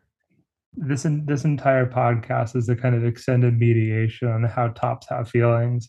Yeah, too. Yeah, despite yeah, exactly. Yeah, tops exactly. have feelings too. Tops have feelings, and you heard it from both of us here first, bitches. Yeah. It's time for us to be seen and heard. Not just felt in the ass. Sick and tired of all this marginalization of the. Yeah, exactly. That we have to endure. So yeah, and there was this one kind of very, in a sense, podcasty installment as well, which was of a magazine. I think it was called, like, let me see. I think I saw it here. I did want to ask you. Okay, let's go to the magazine. A Gathering of the Tribes, I think, by Steve Cannon. I had no idea what that was. I was like looking that over and was like, I guess it's a magazine. It looks very involved. Terrible. It was just, yeah. So it's like it's like 2 walls with a bunch of shit collaged all over the walls, and there's like a book. There are like 2 short bookshelves along the long wall. There's some little TVs and just a bunch of like text. It's a bunch of like pages of a magazine pasted to these walls, and I guess it's supposed to be a magazine. And I have a question for you though, which is like, when we first did the Eve Babbitts episode, we were talking about the idea of what value a podcast still has, and one of the values that we decided was it's the magazine function, right? It's you're presenting a new set of references, a new spin on how to kind of engage with stuff. I like the idea in the abstract, even if I didn't really spend much time with this fucking exhibit, of like, what if a magazine was an installation? That sounds like brainy and cerebral, but like, in the abstract, I don't hate it. I don't either. I actually, when it was told to me that this was a magazine by whatever we read at the time when we were there, when it was uncovered that this is what they were going for, I was like, oh, well, that idea is not anathema to me. Of course, because I've always loved magazines. I adore magazines. I wanted to write for magazines initially. Like that was my first, before even books. I wanted to write before anything. When I wanted to be a writer, it was to write for magazines. I like the way they smell. I like the way they're sold. I like newsstands. I liked the idea of 5,000 word, 10,000 word essays. I've plundered my father's Playboy collection, which has some really good ones from the 60s, 70s, 80s, and of course 90s. And I literally plundered them for the articles. Not a joke. And I still have them all right here. In fact, I even recorded. I tried to do, and I might continue this idea of just reading through a Playboy, going through it by myself for the podcast. Experiencing an issue of Playboy magazine. I love the concept of them. I love the way that everything in the classic lifestyle literary magazine, such as Playboy, such as Esquire, and also the intellectual ones, the Jewishy ones. I love the way all of these things sit together in a magazine. I love the way that giant pair of tits and a bush and Norman Mailer are side by side in a magazine, and a beer ad. This all makes sense. It all works. It's so romantic to me. It's such a perfect cultural artifact because it has every single element of a culture in it, except, music. Like it's the only thing that it doesn't have but it has music reviews, and it has that, which of course evokes music if it's a good review. So it has everything really. If it's a good magazine, it has ads, it has commerce, it has some pulp, it has some it has everything, comedy, serious. There's nothing. That's some pulp, but that's some fiction. It has some fiction, a little. Oh, look, there's a story by. Hey, look, Haruki Murakami has written a story. Or in the case of the old one, it's John Updike always, because since he never didn't write a 10,000 word story in a living day of his life, that appeared somewhere. And I just love. I don't know. I mean, I also love the fact that it used to pay so much money. Like when you hear about what people used to make from writing for magazines, it turns you into a pile of mush. When you hear about how much money writers used to make writing for magazines, all the way up until basically the 2000s. Don't remind me. It's the most depressing thing for people like us to contemplate, because it was you don't even need to tell me, because I don't even I do the bitch work of pitching to these disasters now, and it's like so demoralizing. It's like, oh God, please give me some pennies for like this for this piece that may or may not run, that you're probably gonna hate out of pocket. It's so depressing. My Willy Loman existence. Yeah, I think the most I ever got paid for a piece, as they say, was $1,000. And it was, and that was, I think that was if I'm not mistaken, I think I got that for my review of an Otto Preminger biography for Commentary magazine way back in 2008. What is the ideological affiliation, might I ask? Commentary magazine, neoconservative. It actually used to be it used to be leftist, and it's one of the classics from the 1960s New York intellectual Jewish. Poderetz? Yeah, Poderetz's magazine. So it's a real throwback, but it became, neoconservative, and it has a back of the book where it's still, it still has interest. It still publishes writers that I admire. But there's something that reaffirms my theory, though, which is that conservatives pay better than. I mean, at least that was at least that one does. I mean, the most I'd gotten from the Weekly Standard was $7.50, and yeah, not bad. But I did spend a lot of time on these things. Now, the most depressing amount I've ever received was for my cover story for Washington City Paper, also in 2008, which was a cover story of like 4,500 words, where I literally went. It's a long article. Yeah, it was an investigation of all the college newspapers of the area, I basically roasted them each, and it was a lot of fun, but it was a 4,500 word thing for which I received $400. Yeah. Damn, that's and that was my big highlight from DC. God. But yeah, when you hear about the amounts of money that these fucking magazine writers, it just added to the glamour of it for me. Like, oh my God, these people are getting $1 a word, or sometimes more. Like, crazy. Sometimes way more. There's a woman who works at the New York Times. I think she's at the New York Times. I think she might have left, actually. And they did a profile of her. It was like a big profile that people on media Twitter were talking about. And it was like, and the reason why they were talking about it was because she revealed her rate per word. And it wasn't $1, it wasn't $2, it wasn't $3, it was $4 per word. $4 per word. I'm like Homer Simpson. Like, insane. Just the idea that you could just track, and then you put them together in book form, and you get paid again. Yeah, I mean, it used to be a good deal. Yeah. Being a writer used to be from like one of the better deals if you were decent at it, to absolute abject misery overnight. And that overnight was basically the night that I graduated college in 2007. Yeah. I mean, it had already been underway, but still. So yeah, magazines have always been paramount to me. And yeah, I mean, we talked about the podcast being a mag. It has definitely, certain podcasts have overwhelmingly served that function. Certainly the Perfume Nationalist serves that function. Certainly Red Scare serves that function. People have basically relied upon those two podcasts as a form of education. And it's not And it's not crazy because Joseph Epstein, the last great living American essayist who also writes for commentary for many decades and gets paid very well. He's one of the one of the ones that still gets paid a lot.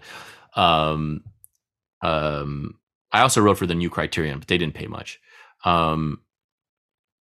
He was saying that he basically got his education in the 50s and the 50s, 60s from reading literary magazines. Like that was his education. Yeah. Well, I mean, like that was a big thing too with like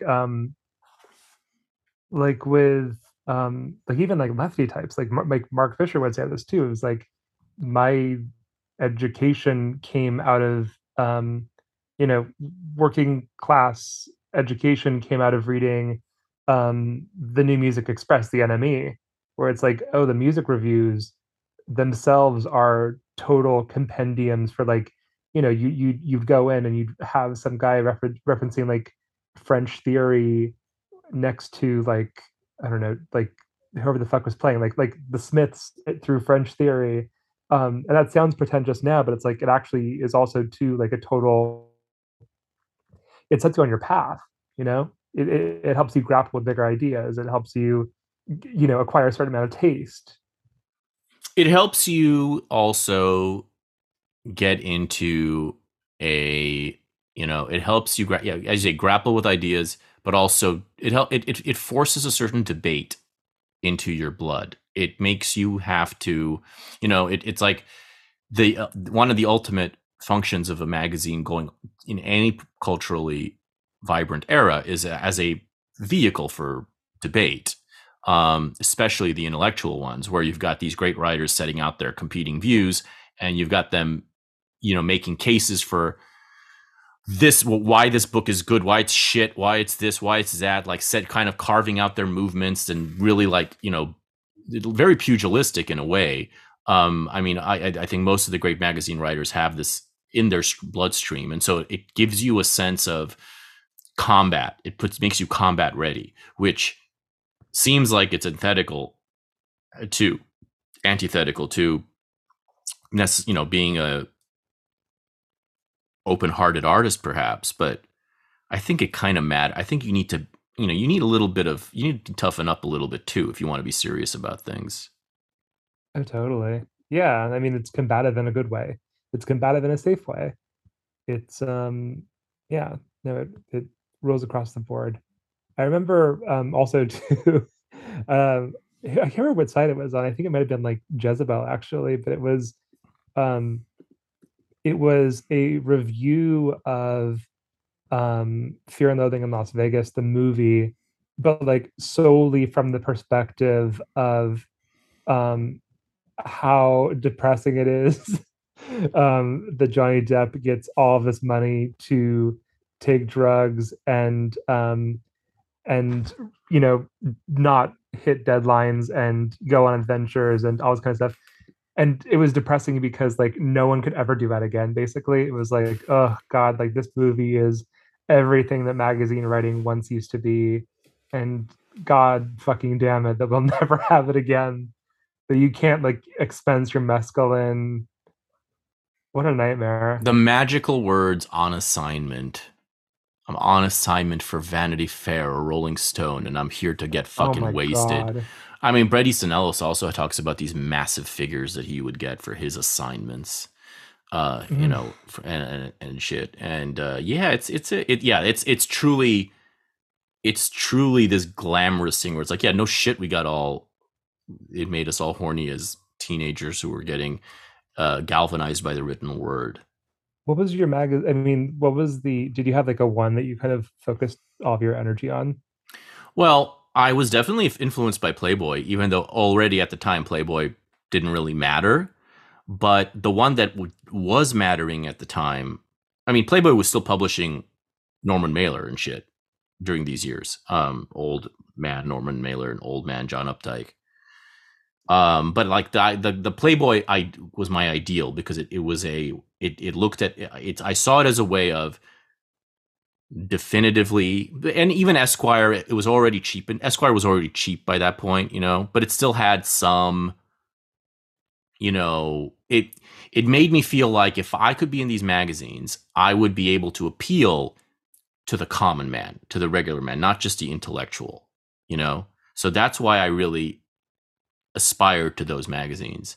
I wanted some like 40-year-old corporate person to flip through and find my article and like tell his friend about, oh, did you read this? This is so interesting and funny. Ha ha ha ha ha. Oh wow, cool. He must be so cool, this Armenian guy. Ha ha ha ha ha. Well, let's invite him to our corporate retreat. Ho ho ho ho ho ho. Whatever, fantasies like this. And Sure. but of the one that was really good at the time, actually that peaked at the time, was The Atlantic. The Atlantic peaked in the years of editorship under Michael Kelly, and those several years following his death. He got killed in Iraq when he was embedded there. Mm-hmm. And so it was a really good magazine. And so like for me, that was like my, like I wanted to be in there. Really. And of course there was the New Yorker, but that was more, the New Yorker was always more based on its prestige than it was based on anything I actually loved about it, because it was pretty. Say, like that's the New Yorker is like absolutely mine though, which is it's funny because I totally agree with you that it was based on prestige, but like I have been thinking about this more and more recently, and it's like actually like my entire style and way of thinking about writing is entirely based in how individual writers, not like the kind of general staff tone, thought through things. So like I'm incredibly indebted to like Hilton Als. I'm incredibly indebted to like Judith Thurman. Like they had one-offs among this kind of cohort who were so influential, and that I think, even in like the later Remnick years, have a kernel of glamour that I don't think necessarily resides in someone like Gia Tolentino. I mean, the New York, if you were to ask me which magazine do I want to appear in, if I could get one, in the times when it mattered to me, I probably would have said New Yorker just for the sake of history. Because the Atlantic was pretty irrelevant for many decades. Once again is irrelevant. But the New Yorker, even in its downtime, there's always been a certain aura about the New Yorker just because, right? I mean, I still want it. Are you kidding me? Oh yeah, I mean, obviously, if they wanted me, I would. But like, I've stopped lusting after these things long ago because I've lost any respect that I once had for them. I don't have any respect for the work that they put out, the perspectives that they they've lost my respect. All of them have lost my respect. They've lost it to the point that I black-pilled yet. Yeah, you're not. Well, I'm glad because you're younger. But I'm black-pilled about any of those. But I'm also open to them. I'm also open to any of them reawakening. Well, but I mean, the other part of it too, though, is like how to put this. I think they are vehicles, and they are the dream factory, but maybe they're not currently running at full capacity, or they're not running, period. But nonetheless, though, like, I don't know, I feel like you could, I don't know. I have a fantasy, perhaps a kind of naivete, about my own, how do I put this? I don't know, capacity for like putting things out there, and I don't even necessarily mean like the hottest of hot takes, but like, you can, I don't know. I think that people could do quite a bit in these big hulking monoliths, and there are people who I still respond to on that staff too, honestly. Who such as? Oh, I mean, like, the people I just said, like Judith Thurman, Hilton Als. I'm trying to think who else is up there. I mean, is James Woods still puttering around over there, isn't he? I think he is, actually. Yeah, I mean, see, and I liked him at the New Republic, but then when he went over to the New Yorker, he got suddenly very boring for me. I mean, I like a lot of what he's done, so I'm not trying to like shit on him. It's it feels like the New Yorker has cast a pall on every single person who's ever written for them in the last 30 years. Like Polia's descriptions of the New Yorker are hit pretty on target What to did me. she say? She said how, like, I mean, this is way back in the 90s. She was saying how it's like maybe early 2000s, whatever. She was saying how it's like it's a cultural void, and how their language is just like this completely like their house language is just this completely boring cultural void that exists, as if there's no such thing as the internet. And basically it's like this, out of touch monastery, basically. That was how. Oh, yeah. Yeah, I mean that's a critique that I don't think that's true so much anymore because like it's so internet minded. Um, and I mean probably internet minded to a fault actually. Um, but god damn, I think that I don't know. I like I like a cult of personality. I don't necessarily want it around a magazine because I want a magazine to be like a free, bustling port of sexy ideas and sexy exchange. But I think that's a not an unfair critique. I think it's totally accurate, actually. It is 100% accurate. It's extremely Yeah. boring, and it's also hard to read. The print is so like weirdly difficult on the eyes that it's like it's trying to turn me into some sort of weirdo every time I try to read it. I feel like it's just it's got problems, but you know, prestige is prestige. I love you. Yeah, but I have felt for the first time in the last few years, as things got really bad, a complete liberation from all these brand names, because the people who are working there and what they're doing. I mean, and the names you cite don't mean anything to me. I don't. Hilton Als doesn't mean much to me. He's done enough to disgrace himself that I just don't care. But that doesn't mean that I can't see. That doesn't mean that I can't see you writing for the New Yorker. I think you're adjacent. You're there. You're in New York. You're a New Yorker, and so why not get yourself a little byline over there? You could possibly start Yeah. out as their podcast critic.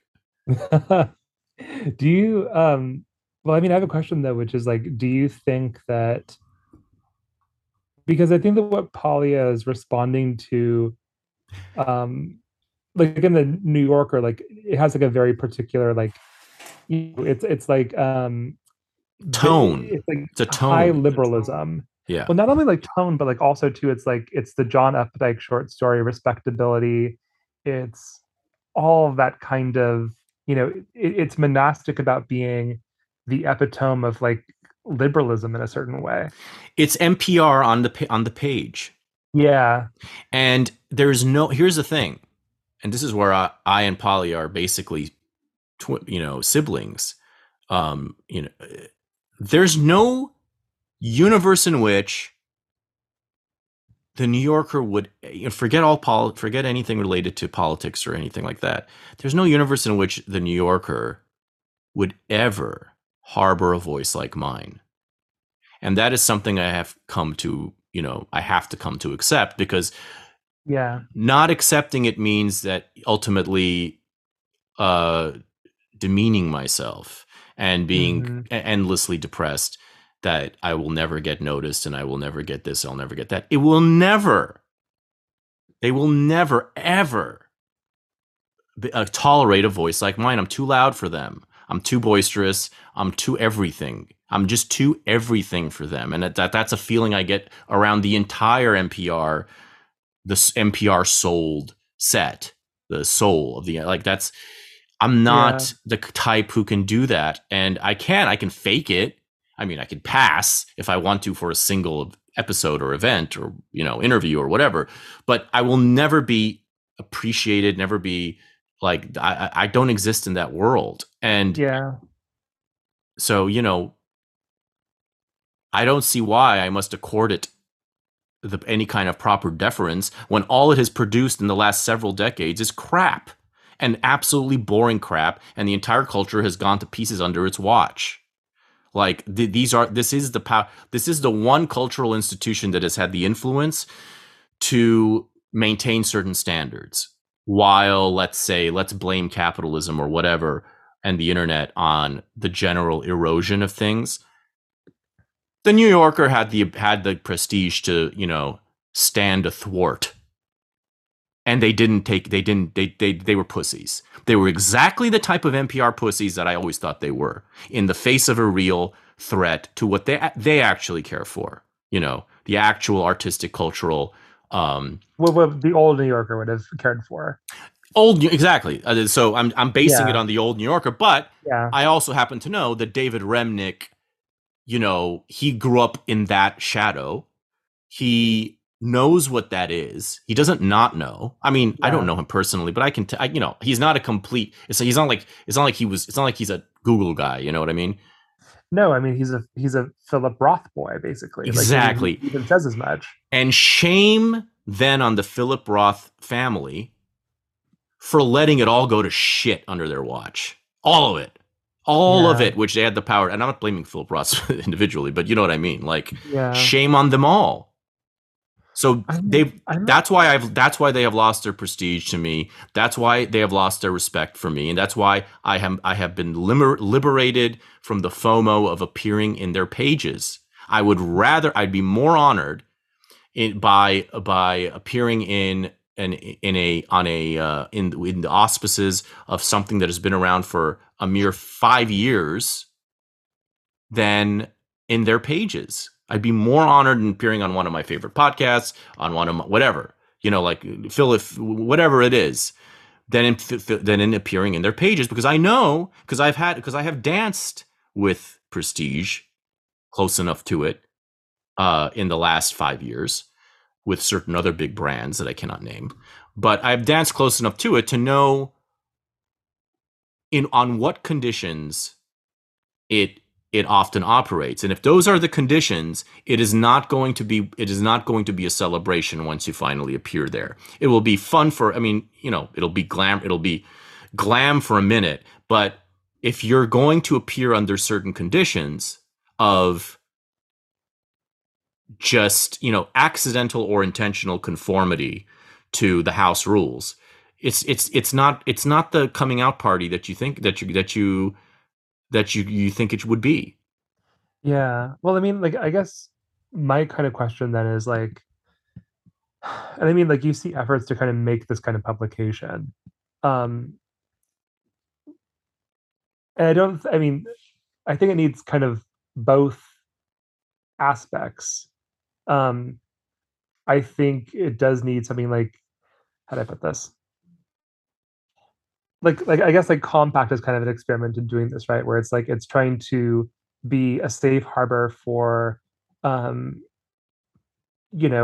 unorthodox voices from wherever may have you. And I think like there is an attempt to kind of build up perhaps some kind of alternative media sphere where there are, let's say, that isn't so bounded by like the kind of house rules of liberalism. Yeah. No, I see the attempts. I see the attempts. My question though is like how, the New Yorker has the advantage of being a publication that is, it's it's monoculture. That's a monoculture publication that's lasted 100 years. I guess my question is like, is Compact inherently doomed to an audience that self-identifies as based? Or can it ever grow a mass enough audience where the sizzling opinions and the competing, hot exchange of ideas becomes mass ever? I don't know about... I wish it were. I wish that would be a thing. I wish it would be too. I mean, I don't know enough. I'm glad that they have our friend Adam working on their masthead. Mm-hmm. As a regular writer for them. I'm glad that they're doing that. They have other good writers under their wing. To me, a lot of it depends on, for any of these things with real money behind them, which Compact obviously has. I want to know if there is real talent-seeking, open-minded vision making these decisions, or if they're going off of a certain, you know, a certain type of quota, you know, be it conservative, be it like if they're looking for a certain type of, you know, I don't want to say his fucking name, but I think he writes for them sometimes, so that's a problem. Who is it? Oh, that you know, the La Cucaracha guy. I don't even want to say his name. Who? Pedro Gonzalez. Okay. Like if they're looking for shit like that, that's Cucaracha. Oh my god. That's he's just literally he's a complete hack. I mean, it's nothing else about. There's nothing else other than the fact that he's a total hack who's masquerading in this. He's basically bringing Mexican wrestling to discourse and masquerading now as a conservative who's more conservative than conservatives and blah blah blah blah.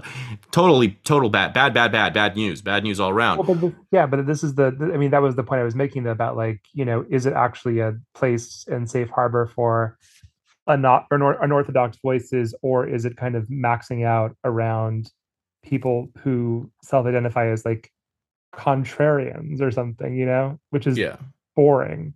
Well, actually. Contrarian is better than a lot of other things they can self-identify as. I mean, if they're self-identifying as populist, or that's even worse, because that's a nothing. That's a big nothing. At least if there's contrarians, stop clock is right twice a day, you know. It's still, I mean, but like the problem with that though is like it's still I don't think that that's a sustainable ground to grow a magazine on, because like I think what all of these things that I love and that you love, I think it's almost more abstract than that. I think the debate is one part of the whole thing. Like, I don't care about the rhetoric, I care about the sex appeal.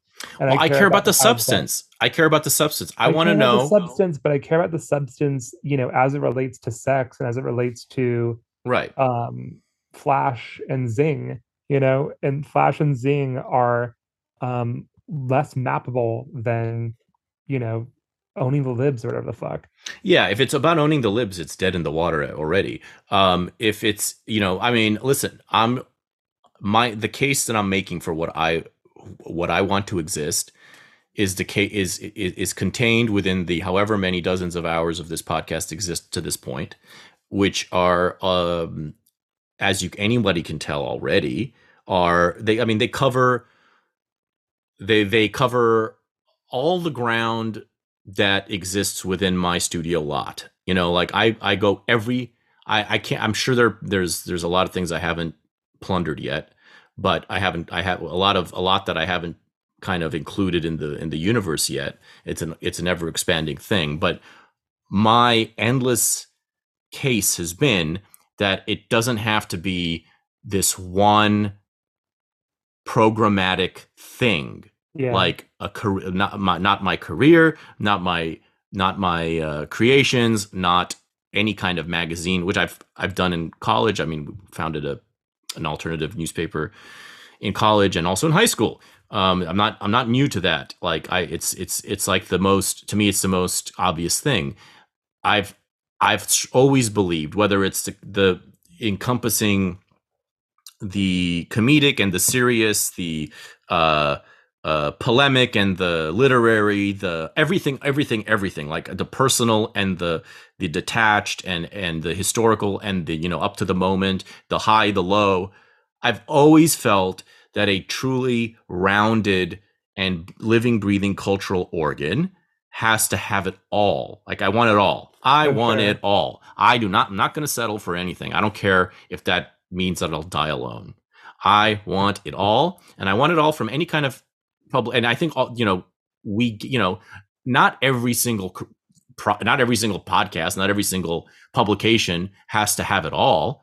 But if we're talking about a cultural renaissance, that involves a lot. And if you're cutting off any vital source of energy from your organ, the Renaissance organ, that organ is not going to be very impressive. And so it all really compact. It all depends on the open, you know, obviously the talent, the skill, but also the open-mindedness and the passions of whoever is making decisions for it. Like, I don't know. I haven't met them. They may listen to my shit for all I know, because of Adam. I don't know.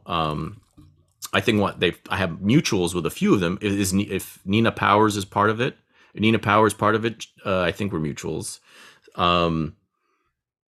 But it remains to be seen, I guess, with something like that. But we don't have to necessarily assume that a literal magazine is how it should be done today. I mean, anyway, anything that's being done today has to be multimedia. No, of course, it could be it could be an installation at a museum even. Exactly. What if we could just go into a museum at any particular hour of the day, and it could be like a salon in Vienna in 1893. I'm reading a book about Colette right now, and like the salons of like the fin de siècle France, and it's like, god damn, it sounds like so hot and sexy. Yeah. Where it's like, like the literal and Vienna. And Vienna, or like any of these fucking places, right? Any of these fucking places. Oh god, the sex in it, the flash, the zing. The idea that there are people sitting on those little round tables and sipping coffee and literally scribbling, and there's magazines littered everywhere. And there's like so many magazines, and they're all like reading these magazines, and they're like responding to them in real time. And they're literally scribbling their aphorisms at those tables. And they're in this constant little like interaction with each other, trying to one up each other viciously, fuck each other's wives, and the whole thing. It boggles the senses. It leaves me in a state of complete like, I mean, nullity. I mean, like was it really that great? It must have been, right? Yeah. No, I mean, I also think too about fuck. I've been thinking about this a lot because I just pitched, I don't know, I'm not gonna say, but like I have been thinking a lot recently about like the tensions that kind of went into initial mass media. So like when we think about like Vogue is kind of the perfect example. Vogue becomes a good magazine in part because of its editors, but then also to like, you are also getting for the first time genuine cultural difference in the form of like all of these Jews who are fleeing the Nazis who like come to this magazine.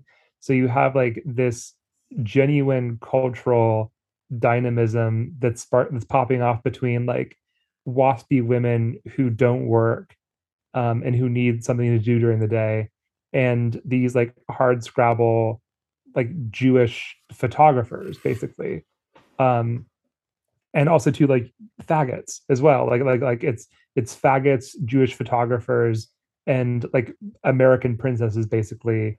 And it produces really, really fantastic results. And if you look at like back at the old ones too, it's like crazy surrealist and stuff too. Like it's kind of off the charts, like what people were able to imagine. I kind of wonder almost too, like if this kind of self-segregating thing, like a genuine lack of diversity kind of exists in, I think, quite a bit of the major cultural institutions. So I want people bouncing off each other. I do want a complex dynamism that will like give me something like I haven't seen before. It can happen if you try. It can happen if you try. I think that the point, to me, the call has been, the voice that I've heard in the wilderness of this plague has been, no more excuses. Institutional excuses have been removed. Institutional excuses meaning that you have to be noticed. Yeah. By the New Yorker, yeah, by Netflix, by whoever the fuck, in order to have any kind of impact on the culture and any kind of make any kind of mark. This is kind of how we've lived until the year 2020. no matter how no matter what, like it's always been, this is a path, you need to get noticed by this, you need to get your deal with A24, you need to whatever your particular thing is. And if there is no, I mean, and there's no, it's not about setting all of these things aflame. I think that the low, and I think that all of these things should be, all of these institutions, even in their ruins, should be, we always keep a line of, like, there should be open communications with them, and there should be the opportunity that give them a chance to revive themselves by looking up to what you're doing, whoever you are. But I don't think we don't have that excuse is lifted, because they just don't matter. They just don't matter anymore. The people for whom they do matter are dying. And even for them, they matter little. And it's a whole new world.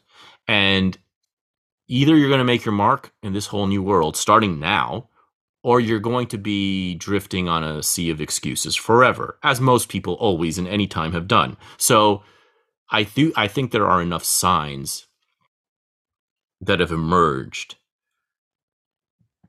to indicate that that efforts will be rewarded if they are pursued with total seriousness and total passion and total commitment.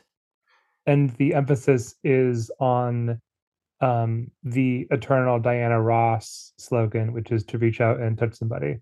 Exactly. Reach out and touch somebody of legal age. What? How did the song go? Because there's all kinds of rumors now about Diana Ross and Michael Jackson that would defy or maybe justify her song to the fullest extent. She's one of my divas, though. She's shit. She has that voice. It's just like the voice of like Peaches. I mean, but she's also, she's got the grandeur as well, right? She's Miss Ross. She's the boss. She is the Ross. She is the boss. She is a pain in the ass. Because that's what a diva is. A diva is a pain in the ass, but it's a pain that is worth it. She's undeniable. You can't deny a diva. You cannot fucking deny Miss Ross. If she says that she will not talk today because she has the performance at 9 p.m. and she's preserving her voice, so she's only going to write little stupid notes to you instead of even whispering something that'll save you 5 minutes, you're going to have to follow that instruction.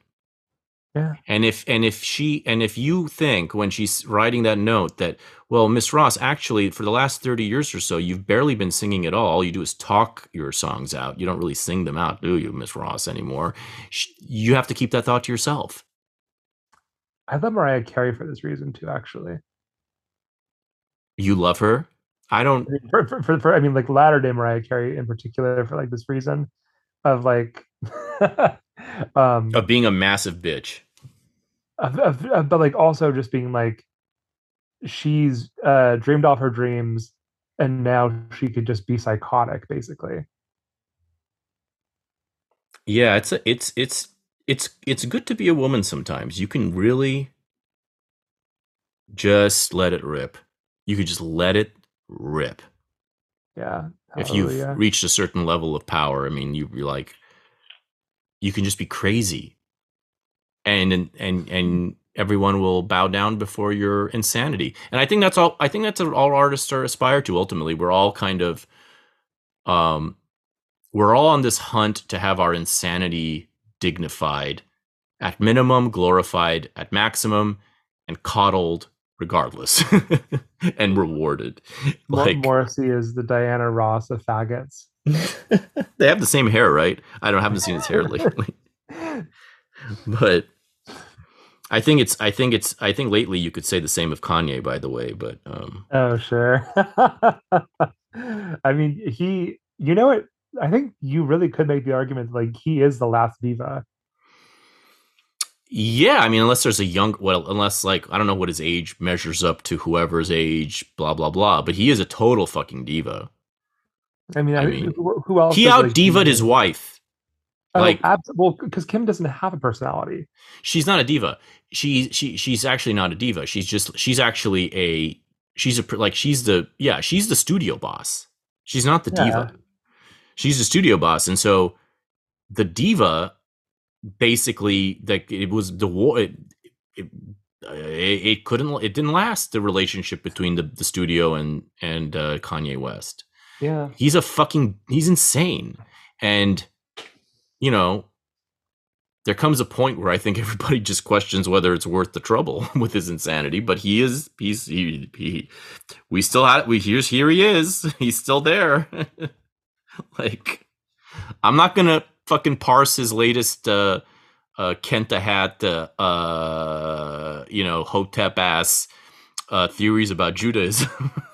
Oh God, I can't. I cannot. I'm not interested. Nope. I'm avoiding all people who are talking about it. Even I'm not even. So my friend sends me, "Hey, did you see Kanye on Tucker?" I'm like, I can't. I just can't. I'm done. I'm done for a while. Like, I've had enough. I think we've all had enough for now. Like, there's nothing left to charm me in this particular language of his. Like, I don't need it. Yeah. I'm good for now. I'm good. It's fine. I don't need him anymore. It's good. Cool.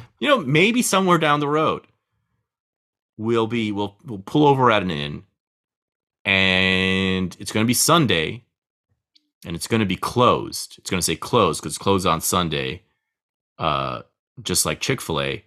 But suddenly we're going to hear the knob turn, and Kanye's going to open it and say, gotcha. Actually, I'm open on Sunday now, bitches. I'm back open on Sunday now. And we'll have a Kanye revival.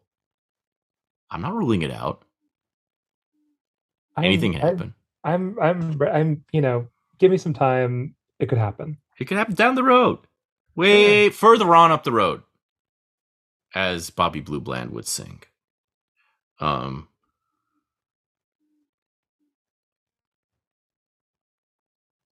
I hope that our attempt at forging our own journey into the apocalypse hole that is the Whitney Biennial has succeeded.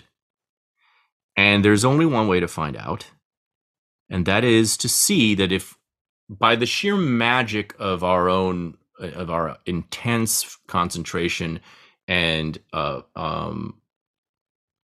focus and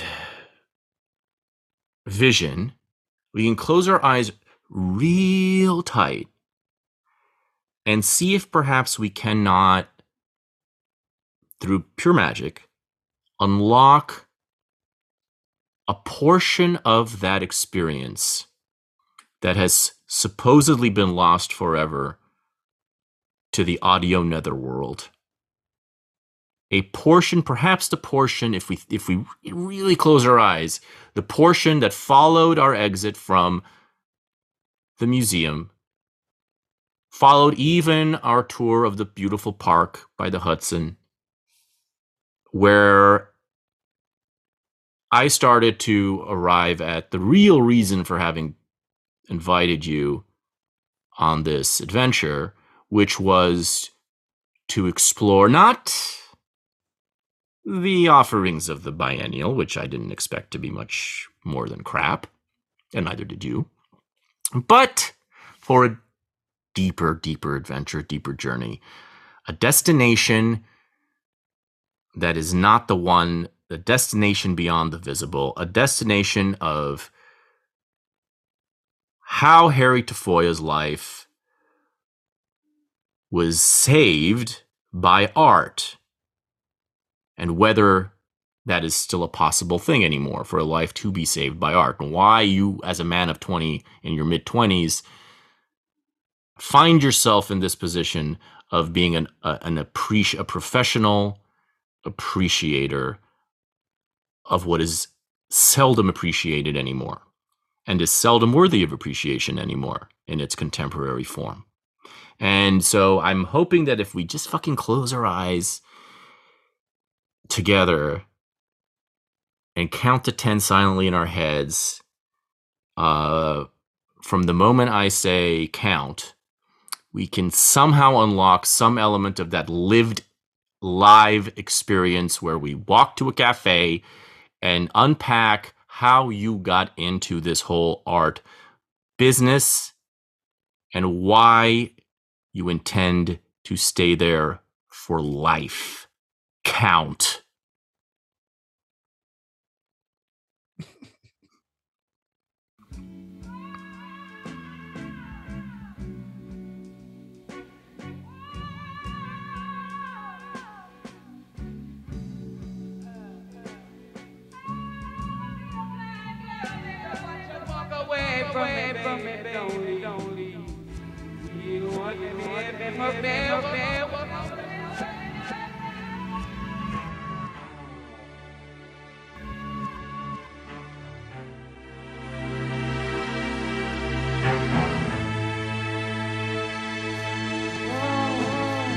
Now listen.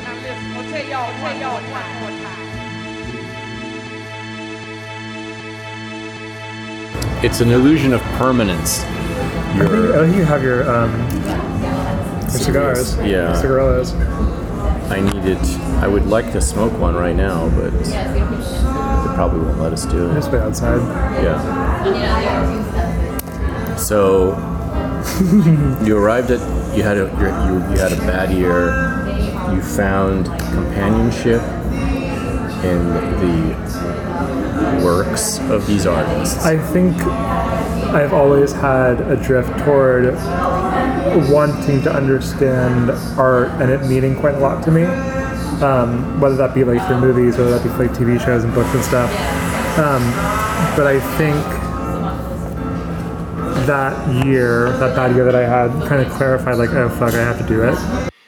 And this is a wrap on the free version for the final 40 minutes of the magically excavated Whitney Biennial episode where Harry and I rescue art from itself. Subscribe on patreon.com/filthyarmenian.